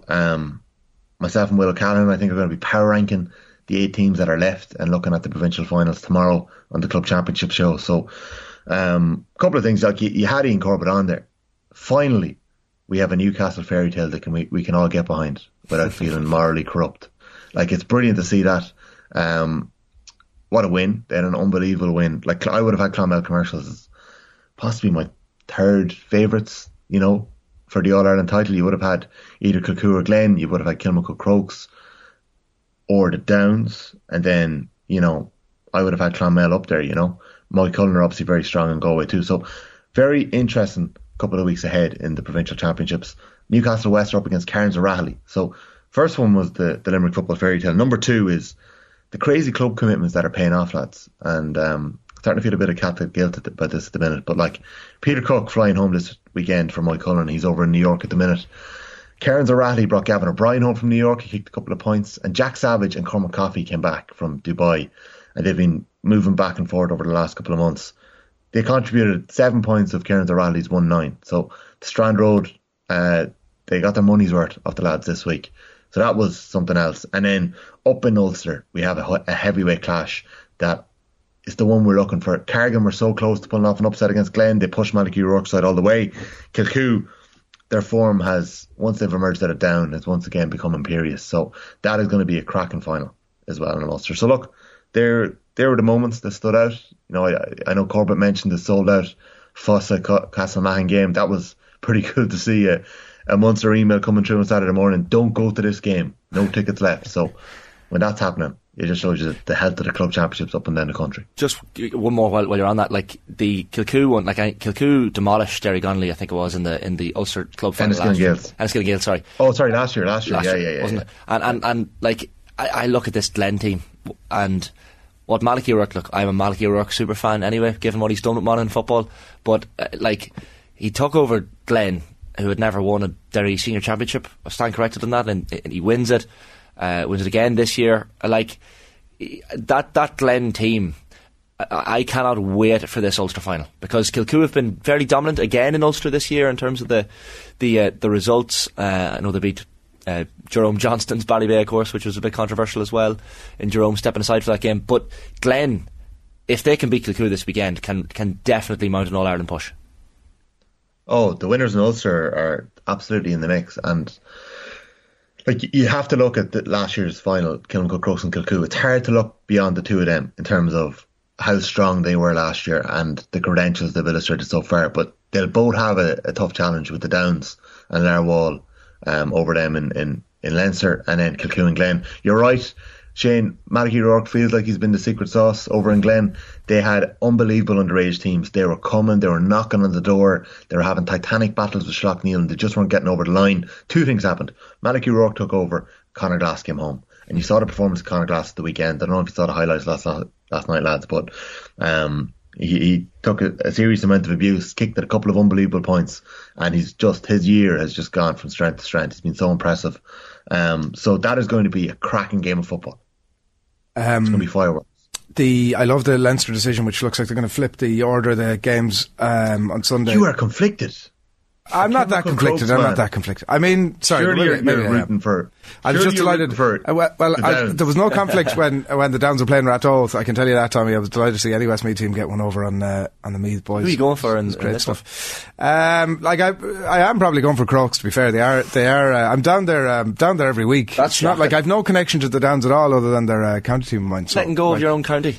No, it's not. But it's not. You would like if you joined a Dublin club. Well, I'm living in Smithfield now, but if Scottstown or Ballybay, who aren't my club in Monaghan, were playing the local club there, I'd go for the Monaghan. No, but not if you were involved in the club. So I'm a proud if you're involved in the local club, don't be throwing red herrings at me. I think Adrian could have a point. I think deep down, if your neighbours had beaten you in a county final and they were going into the provincial final, you turn up in support, but secretly you'd be going, Jesus Christ.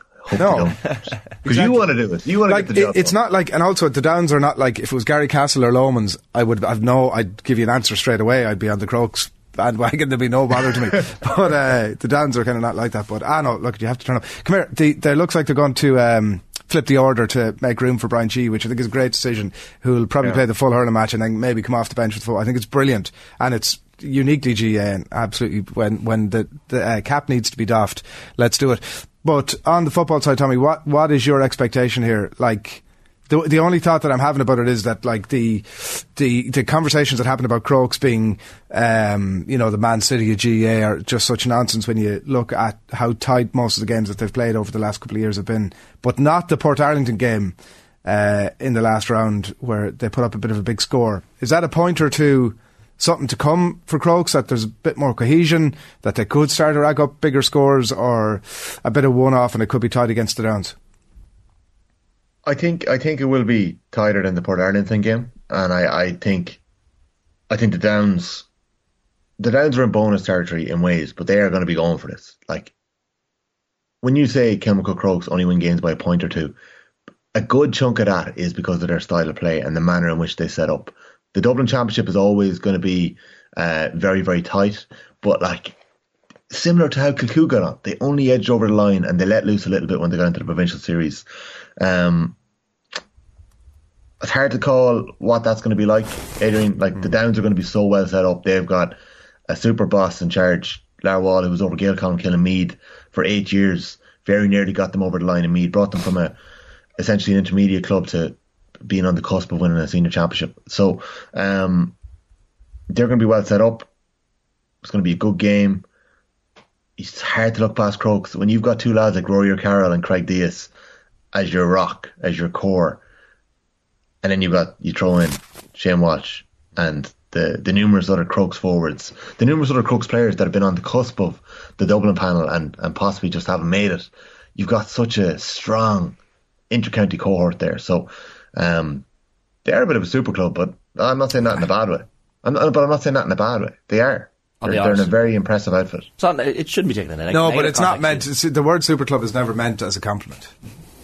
Oh, they're a super club. They're a mighty club. Super, club. Mighty. Okay, Shane is doing it. They're a mighty club. I'll take that. Yeah. I'd agree with that. Tommy, great stuff this morning. Thanks a million. Thanks, lads. Cheers. Talk soon. Tommy Rooney of the Football Pod, of course, and as Tommy said, the exclusive James Horan interview, you can get it in the podcast wherever you get your podcasts and on the YouTube channel as well. Time to say a very good morning at 8:58 a.m. on this Tuesday morning. John Duggan, morning, John. Shane and Adrian, how's the form, lads? Keep well. We've got a message in here. Can we all just stop this anti-English bias and grow up as a country and support them? I actually agree with that. I think there's too much of it that we on days where they're playing different teams, we don't actually take it seriously and we focus too much on the rivalries with other countries. I think we should support our English. We're only over the water, Adrian and John. I've actually got a pair of socks with me today. I don't know if I can stretch. Colin was asking me before the show. Watch the hammies there now. This could leg up. I don't know. Yeah. So we've got the Welsh socks. Well, we might leave it there. I don't know if there's anything else. You look like something out of the Stone Roses. Shane. I do actually. Yeah. So I just wanted to give the bucket hat. But are Wales fool's gold? That's the question. Well, they're pretty much gone. Essentially, aren't they, John? It's like it's all over. It's all over. I think it's all over. It's nice to be there. It's great to be there for Wales, but no, it's all over for them. England will. They're very reliant on a player who's been in semi-retirement for a couple of years. Yeah, he's enjoyed his golf the last years, and look, he's a very committed Welshman and is a Spurs legend. But I'm more interested in what England do this evening. To be honest, is he going to play Phil Foden? Because Phil Foden is the best player in that England squad, and I can't really get my head around the fact that he hasn't played him. You have to assume that. So he must be having conversation with Phil Foden behind the scenes, right? Like they're not sort of walking past each other in the corridor and like, nodding and winking, on they go. There has to be conversations there, and you have to assume that some of that is, listen, you are part of my plans. Here's what I'm going to do with you. Like Gareth Southgate is planning, unlike how we would be looking at a tournament, which is, can we just get past the group stages and see what happens? Yeah. He's planning to get to the final. So, I mean, I wouldn't be that surprised to see Foden play a big part tonight, for example. There's a comment in from Cathal Doherty on that on the YouTube, lads. Is there a world where Foden gets continually left out, and by the time they actually need him, it'll be such a clutch moment that you can't expect to put that much pressure on him? Well, Gareth Southgate's talking about people putting pressure on him, but he's putting pressure on him by not playing him. in a way, in my opinion. And look, I do think the group stage can be overrated because you've had teams before, like Italy in '82, not play well in a group stage and win the World Cup, and you've had other teams that have been sensational and not won, like the Dutch in '74. Even Italy in 1990 didn't concede a goal until the semi-final. They got beaten on penalties. So it is a long tournament. It's hard to win it. Not every team goes through it, like Brazil in 1970 or Brazil even in 2002. So I wouldn't be too hung up about it if England just get through it in a perfunctory manner. But you got to start building momentum in the last 16. And to me, the performance against USA was worrying. And also, you'd have to think, on the basis of what we've seen so far, folks, that Brazil, France, Spain, Portugal are probably ahead of them at the moment. And in some ways, no matter what happens tonight, right? Like, Wales are not one of the elite nations. No. So if they beat them 4-0, it'll be like, well, they're kind of crap anyway. And if it's close, I mean, England are going through either way. So what sort of an impact does that have on... Like, it's very hard to make any conclusions even post tonight. It'll really only be the last 16 before we get a proper sense. See, everyone's so fickle. It's game by game. Like, I think if England do win 4-0 tonight and play really well, all of a sudden everyone's like, oh, well, the England fans will be, yeah. Yeah, and the media, of course. Like, yeah. But all it takes is one performance. Like, after the Iran game, everyone's like, this is a really exciting team. I know it's only Iran, with all due respect to Iran, but England played so well. And the USA game was a bit disappointing. Like, I know it's as we've been saying this morning, France potentially in the quarter-final. You need momentum to get going in a tournament. So England got momentum at the last Euros by beating Germany. And they'll need to... Well, Ecuador, I think, are bloody good. And if Ecuador play England in the last 16, that won't be straightforward. But if they do end up meeting France, they're going to take a scalp of a France. And it looks like it could be Portugal-Croatia at that side of the draw as well. At the moment, it's looking potentially like Spain-Brazil in the quarters and Argentina-Netherlands. But there will be shocks along the way. Brazil, John, you kind of... did you tip Brazil before the tournament? Richarlison certainly was your top goal scorer. No, Brazil I classified them as bankers. Yeah. Which is the kind of thing I would say. Do you stand by that? Well, you see, they always do that kind of thing because if it ever does come to pass that I can go and play the tape on Twitter and say, you know how... Rerun the fun. You know how certain I was of this thing that actually then did happen. But I was very impressed with them defensively. They haven't conceded a shot on target in their opening 2 games. And they're able to go into another gear because they haven't played that well in the first half of their 2 matches, but they're able to up it a gear or 2. And I thought we saw that yesterday against a very organised Swiss team. So, but once again, it's hard to win World Cups. They could end up in a penalty shootout with Spain and get knocked out in the quarterfinals, or lose to Ghana on penalties in the last 16. You don't know, but I wouldn't be swapping my bet for anybody else at this stage. First team Brazil to go 17 games unbeaten in the World Cup group stage, which is quite remarkable when you think about it as well. Norway, the last team to beat them in 1998. There you go. Like, you might just quickly bring us up to date, John, on what's happening in the World Cup today. Well, as I said, Wales have to win against England at 7 o'clock, and the other game of that group is really the one I think a lot of us will be watching, USA-Iran. A lot of controversy before the match with Carlos Queiroz talking about gun violence in America, and then the Iranian journalists being quite hostile almost to Tyler Adams in their line of questioning. Don't think it was a great decision for the USA to remove the Islamic emblem from the Iranian flag in a tweet there, which they subsequently took down, and their manager apologised for it yesterday, because that's just going to fan the flames.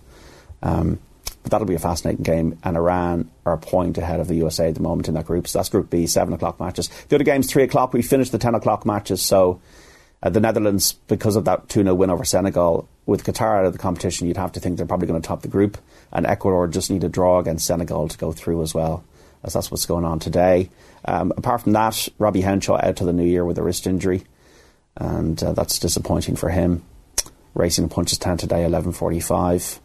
Tiger Woods out of his own tournament this week, the Hero World Challenge. He's got a foot injury, but it's all about Qatar, and obviously we saw that protester last night. And there's a huge geopolitical element to this which isn't going away. So I don't know what you lads have made of the tournament so far, whether you've enjoyed it or not, but I think it's quite an open World Cup. Yeah, I've enjoyed the football. Obviously there is the dark cloud that hangs over it all, and you kind of feel guilty every time you sit there and enjoy it, because you remember what's happening behind the scenes here. But we're at the halfway point now in terms of football matches played. So I think we're starting to see, I think after 2 group games, we said we'll start to see a shape develop, and teams come through. But I mean, teams can start to emerge. When we get to the last 16 in the quarterfinals and penalty shootouts start happening, and there's a little bit of jeopardy and big teams are getting knocked out, that's when the real excitement starts, I think, football-wise. John, you've been busy though, because you've been picking your best World Cup 11 of your lifetime. So I don't think it's my lifetime. Sorry, it's not your lifetime. And maybe I need to do my lifetime one, because I wouldn't have seen some of these players play. So I'm going off like footage and reading and history and generally what the consensus is. But it's a bit of crack. The BBC were doing it, and I decided to just lob it up there on Twitter yesterday, and people have their own reaction. There's no right or wrong answer to this, lads. So it's players that have played in a World Cup finals. Yeah, and performed at a World Cup finals. Like Paolo Maldini is one of the best left backs there's ever been, but did he really have an impact at the World Cup? No. Lionel Messi's not in my team because he hasn't really had a huge impact on the World Cup to dislodge, say, Pelé or Maradona or so what's your 11? Ronaldo Nazario. So I will go through it here if I have it on my tweet. Excuse me for 1 second. No problem. It's this is like the countdown music, isn't it? Or a little bit of elevator music there. Yeah. Or kind of like a drum roll or something like that. Jeopardy. We've got Jeopardy right here right now. Yeah. So here we go. Okay. So Lev Yashin in goal. Carlos Alberto of Brazil, 1970, right back. Gaetano Scirea of Italy, 1982, and Franz Beckenbauer, my centre backs. Actually going to go for, because John Brennan from the Sunday World pointed this out, and I kind of agree with him. I'm probably going to go for Paul Breitner at left back over Roberto Carlos, but it's a tough one. Then Lothar Matthäus as the holder. You need one of those types of players in the middle of the park with Zinedine Zidane. Johan Cruyff, Maradona, Pelé, and Ronaldo Nazario, the original Ronaldo, the phenomenon. Hard to argue. That's my team. Probably the only change I would make is Beckenbauer out and Gary Breen in, potentially. For that, we'd all be having that. Adrian, do you have anything there?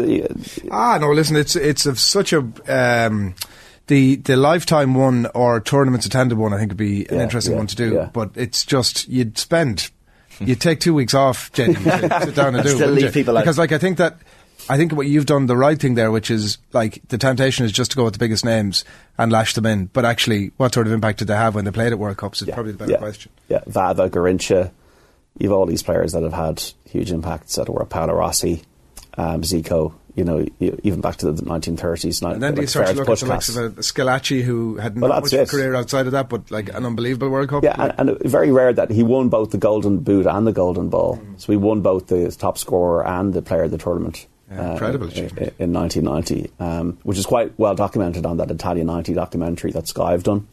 They interview him and his father. It's quite nice. I can't get enough of it, lads. I can't get enough of the nostalgia. There's even a podcast apparently at the moment that's doing every day of Spain 82. So it's the FIFA Uncovered is very, very good if anybody wants to watch that. It's a great accompaniment to the World Cup. And that's a slightly odd thing to say, but I've been watching it sort of an episode every other day, every couple of days. Yeah. And it's great just to remind yourself of all the other stuff that's going on. What were your first World Cups?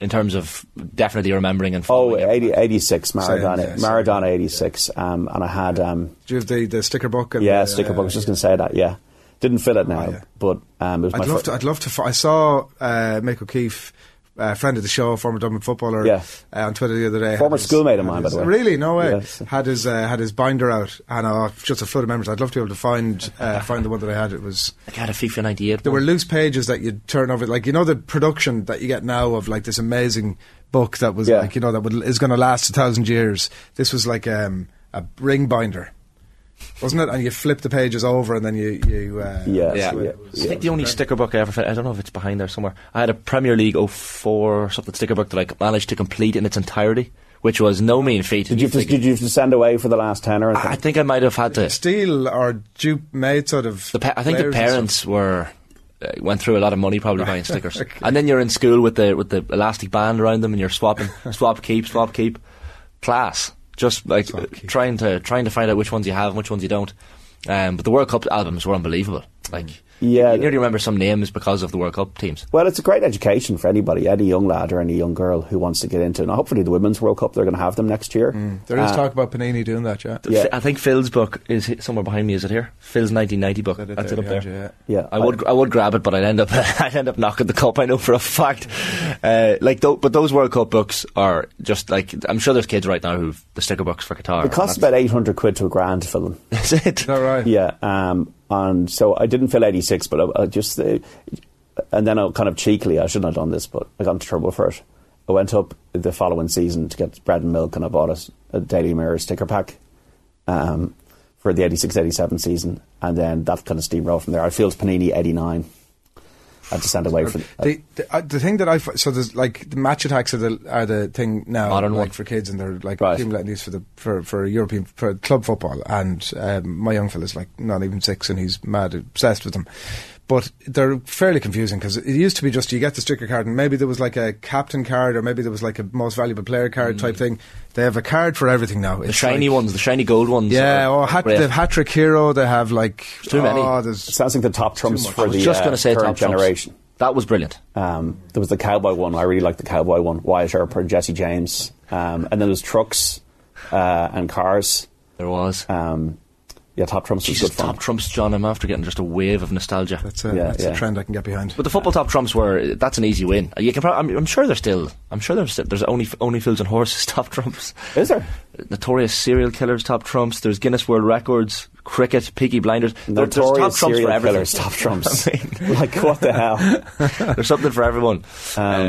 Yeah, madness. Yeah, 86 was the first one. I mean, it really illuminated my childhood because, Ireland was really, really in a bad place at the time. And you're getting, small TV and these beautiful images of Mexico and this like sunny place and being beamed into your living room. Like, it was just incredible. And then Italia 90 happened, and that's what the World Cup's been all about. But the Spain World Cup in 82, for anybody looking at the footage, there was so many dramatic points that tournament, and if it does go there in 2030, it'll be definitely good. It's a good place to host the tournament. I think a lot of people my age will be 2002 was the one where you had the TV being rolled into the classroom. Robbie Keane's moment. And I remember distinctly. I can't remember exactly what time the England-Brazil quarter-final kicked off, or was it last 16?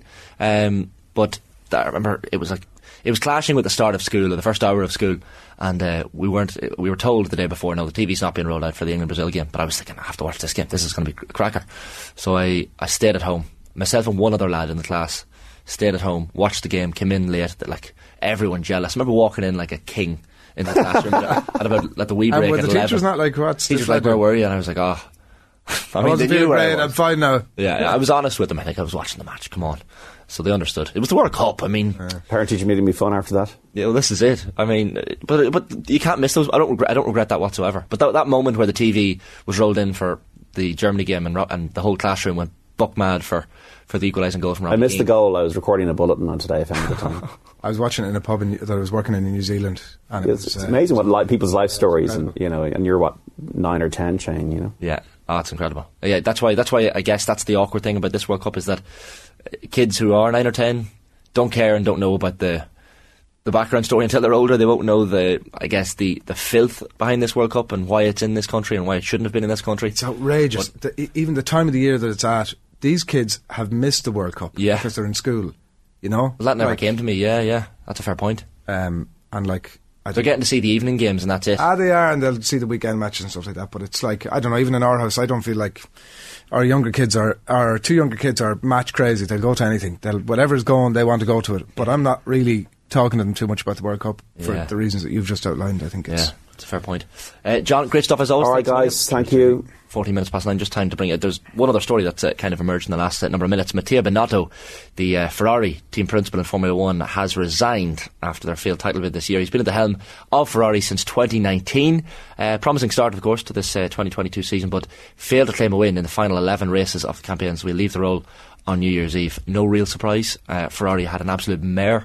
You had Charles Leclerc and Carlos Sainz, who are 2 of the best drivers in the grid, but a lot of per team tactical choices, per pit stops, and just issues with the team itself that caused Leclerc and Sainz. Or pit stops as in they took too long, or they were bad calls? And almost sometimes making the wrong call to bring the car into the pit. Enough, yeah. So I think... and does that rest solely with him, or is that like a... Oh, well, he's team principal. I suppose it's I mean, buck stops with the top guy. So, I mean, look, it's not just him. There's, of course, engineers and chief engineers below him that are probably culpable as well. But, I mean, for a team like Ferrari to... with a car as fast as it should have been this year, and everyone before the year was like, this is the car that's going to challenge Max Verstappen. Hamilton's kind of gone, but I mean, I think he had to resign, to be honest. His hair will be missed from the grid. It will, and from Drive to Survive, he was one of those. For anyone who is unfamiliar, he was the guy with glasses and the curly black hair, lovely Italian accent. So Mattia Binotto gone. There's one other bit of news there. I see Jurgen Klinsmann has apologised. Sorry. I see Jurgen Klinsmann has issued a statement in relation to the comments he made that people will be familiar with when he was on the BBC, I think it was, around the Wales-Iran game. He says, my comments on the Wales v Iran game were purely football related. I was talking about their culture. He says, unfortunately this was taken out of a footballing context. I have many Iranian friends and was always full of compliments for their people, culture and history. I wish them only the best for the tournament. I have many Iranian friends. I mean, even it's a little bit on the old tone deaf side there, but strange. Look at, Yeah, sets up I guess the USA-Iran game. Plenty of talking points off and on the pitch for that game this evening. OTBAM at 9:16am this morning, brought to you with Gillette in association with Movember. Effortless shave, magnificent mo. You can sign up or donate now at Movember.com. Here's what we've got on OTB Sports Radio for you today. From 1 o'clock, it's OTB Gold, speaking of Formula 1, with Nigel Mansell. 3 o'clock, it's Dadcast. From 4pm, we have a career retrospective interview with Paul McShane. OTB Gold with Jason Sherlock is at 6 o'clock. And then, of course, the show is live from 7pm this evening with Joe Malloy. You can follow OTB across all our social channels. Subscribe to the OTB Podcast Network for all the very best in the latest sports content. Up next, the Ballyhale Shamrocks and Kilkenny hurling star Adrian Mullen will be on the line. Back after this. OTB AM. 18 minutes past 9 on this Tuesday morning's OTB AM. Some other news that's just come in the last number of moments. Colo Touré has been named the new Wigan Athletic manager on a 3.5-year deal. Surprising enough news. Wow, yeah, I didn't know he was in the mix for that sort of thing. At least they've got their song ready to go anyway. Maybe he brings in as his assistant. Yeah, interesting to see what he does with James McLean, of course, over at Wigan. Delighted to welcome on the line on this Tuesday morning the Kilkenny and Ballyhale Shamrocks hurler Adrian Mullen. Morning, Adrian, how are things? Good morning, lads. How are you? Keeping well, we're keeping well. Another good win in the Leinster Club Championship at the weekend against Naas. Closer game for large swathes of that match than a lot of people expected, I guess, Adrian. And Naas made a mockery of those 9-11 odds pre-match. Yeah, exactly. 9-1, I should say.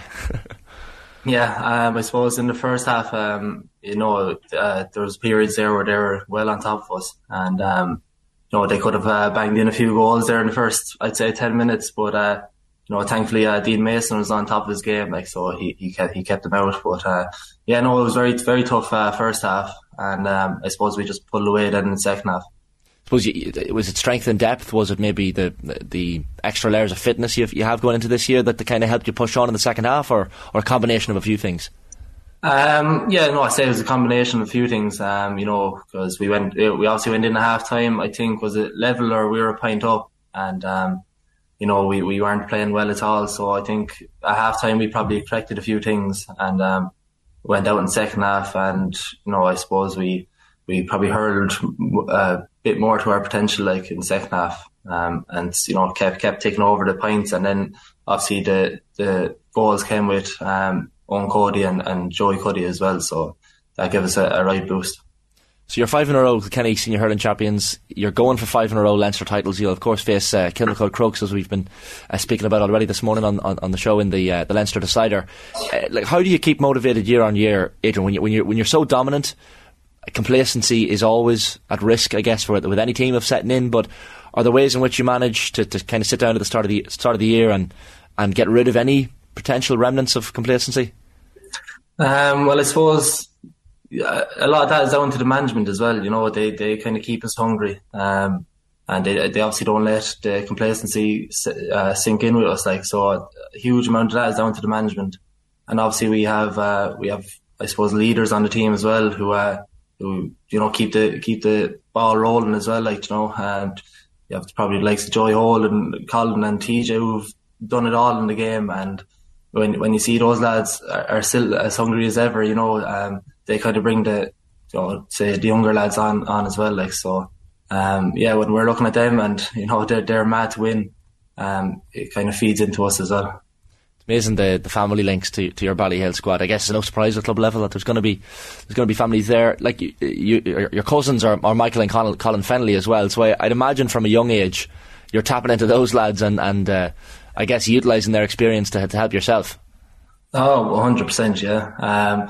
But when I was a younger lad, I suppose Colin and Mick were winning all Irelands with Ballyhale and Kilkenny, like, so, you know, to have those lads to look up to, and then obviously I got to play with them as well. Played with Mick for a couple of years and still play with Colin. So those they were huge for me when I was younger. You know, I've often said, say, nights before All Irelands, I used to call into the house, and, you know, when you have lads going up to Crow Park the next day and calling into your house the night before, like, it's obviously going to drive you on to, I suppose, try to be like them as well. So that was a huge help.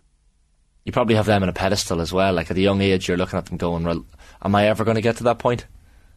Yeah, I suppose that makes you become a better player as well, because, you know, when you're thinking, am I going to ever do what they do? You know, it really drives you on, and, you know, it really makes you work for it as well. And, you know, I think that makes you become a better player, looking up to those lads and trying to do what they do. You have the three brothers on the Ballyhale team, with just Darren, Patrick and Kevin. Where do you come in the group in terms of age? So, yeah, the oldest is Patrick, and then you have Kevin, then you have Darren, then I'm the fourth. So, yeah, I'm the fourth oldest. Like, positionally, are you all in different areas of the pitch? Were you in the back garden, like, playing in different positions growing up, or did you all have ambitions to be banging the ball over the bar, I guess? I suppose you have two backs. Kevin and Darren are probably the backs in the family, and then Patrick plays midfield, but he's always kind of a forward growing up.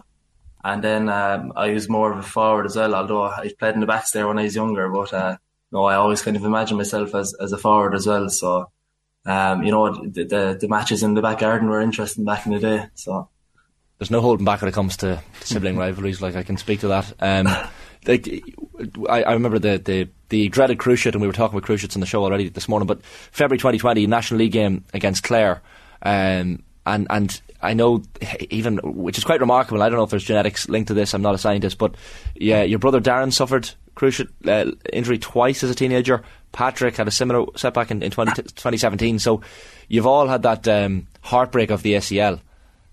Yeah, it's actually a weird one that I suppose we all did, but look, I don't think it runs in the family. I think maybe we were just unlucky, and Darren did his when he was 40. Did his first one when he was 14, and second one when he was 16.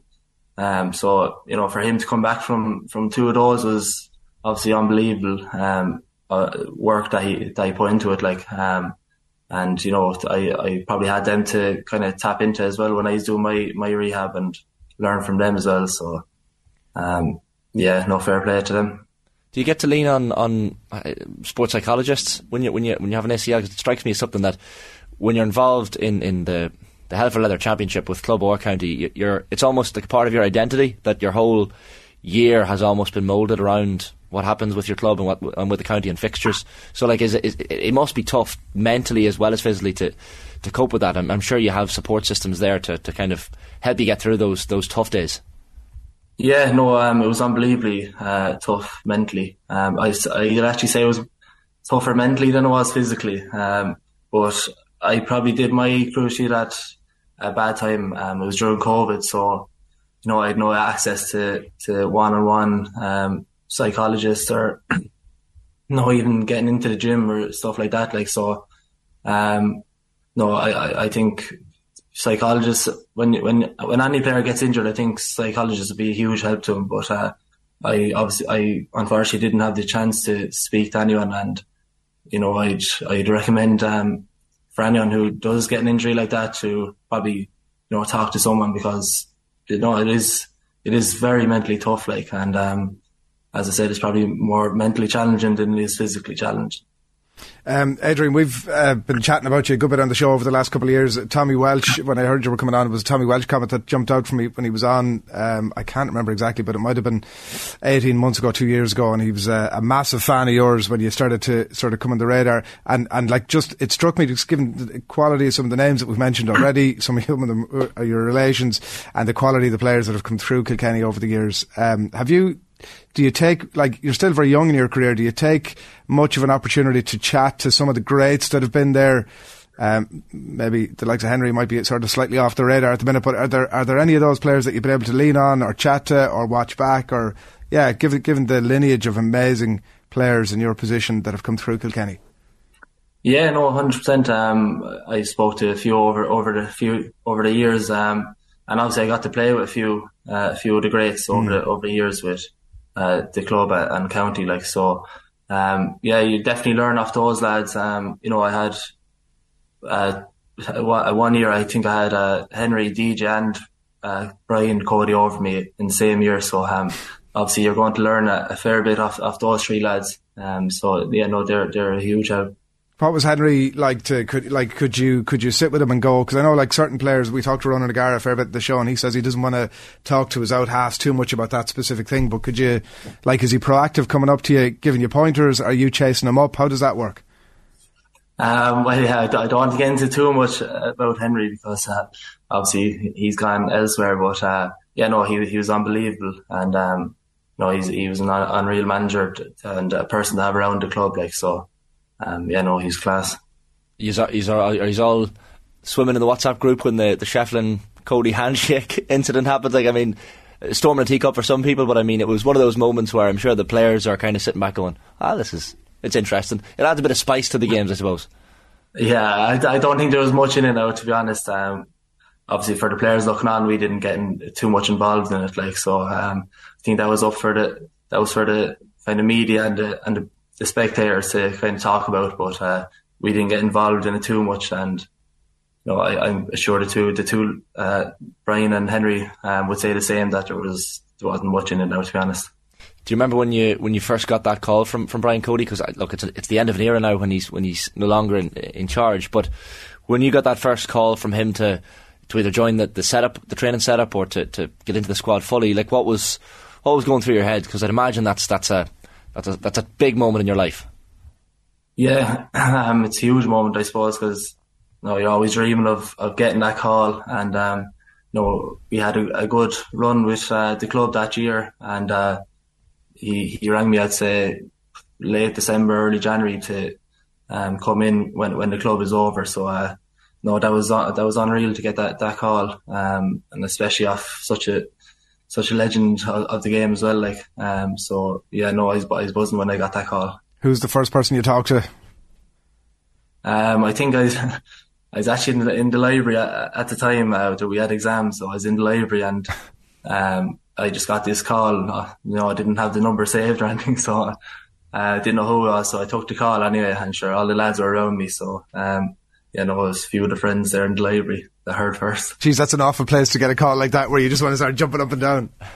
Exactly, yeah, and you don't know whether to take it serious at the time either. You don't know if it's lads messing with you or whatever. So you have to let it sink in for a couple of minutes first.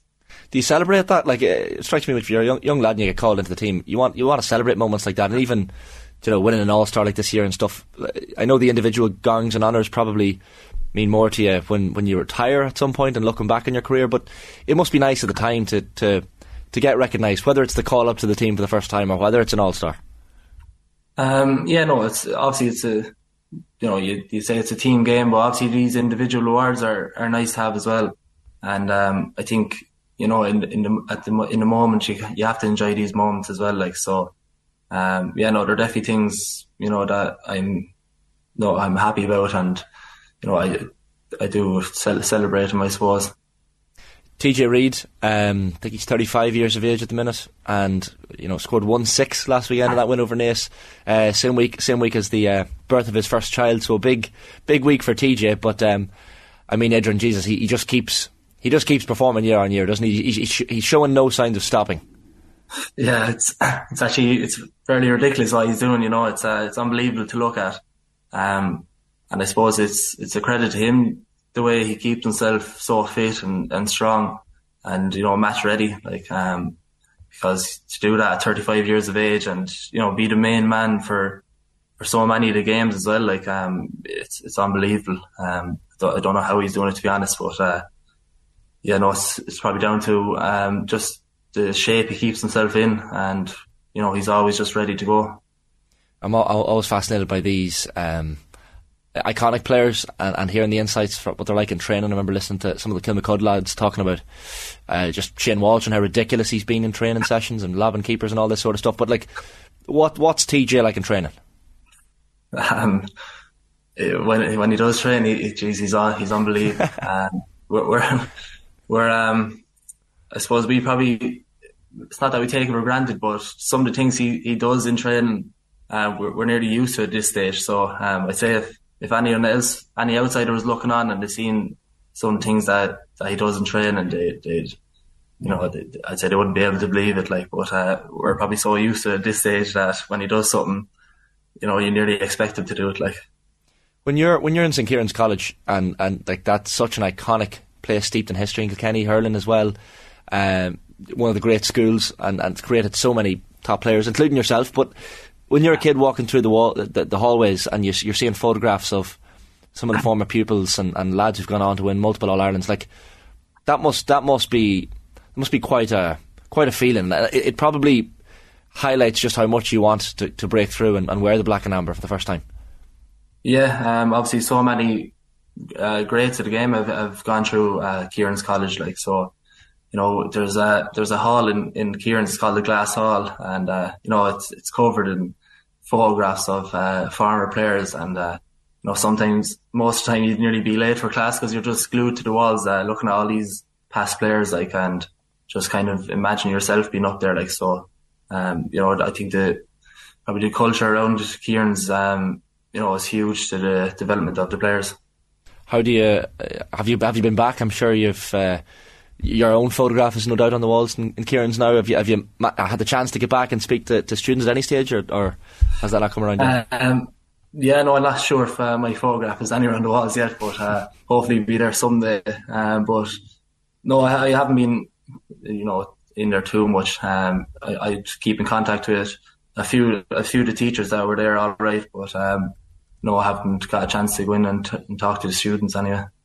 Adrian, finally for me, Limerick and their dominance. How do you go about coping with a team of their strength? Because they've come through and created a team now that's a team of an era, and yet you've got yourselves and other counties breathing down their necks, trying to knock them off that perch. But can you how do you line up against Limerick at the moment? Do you see weaknesses in the team at all, or is it just a case of on your day you have to get everything 100% right in order to beat them?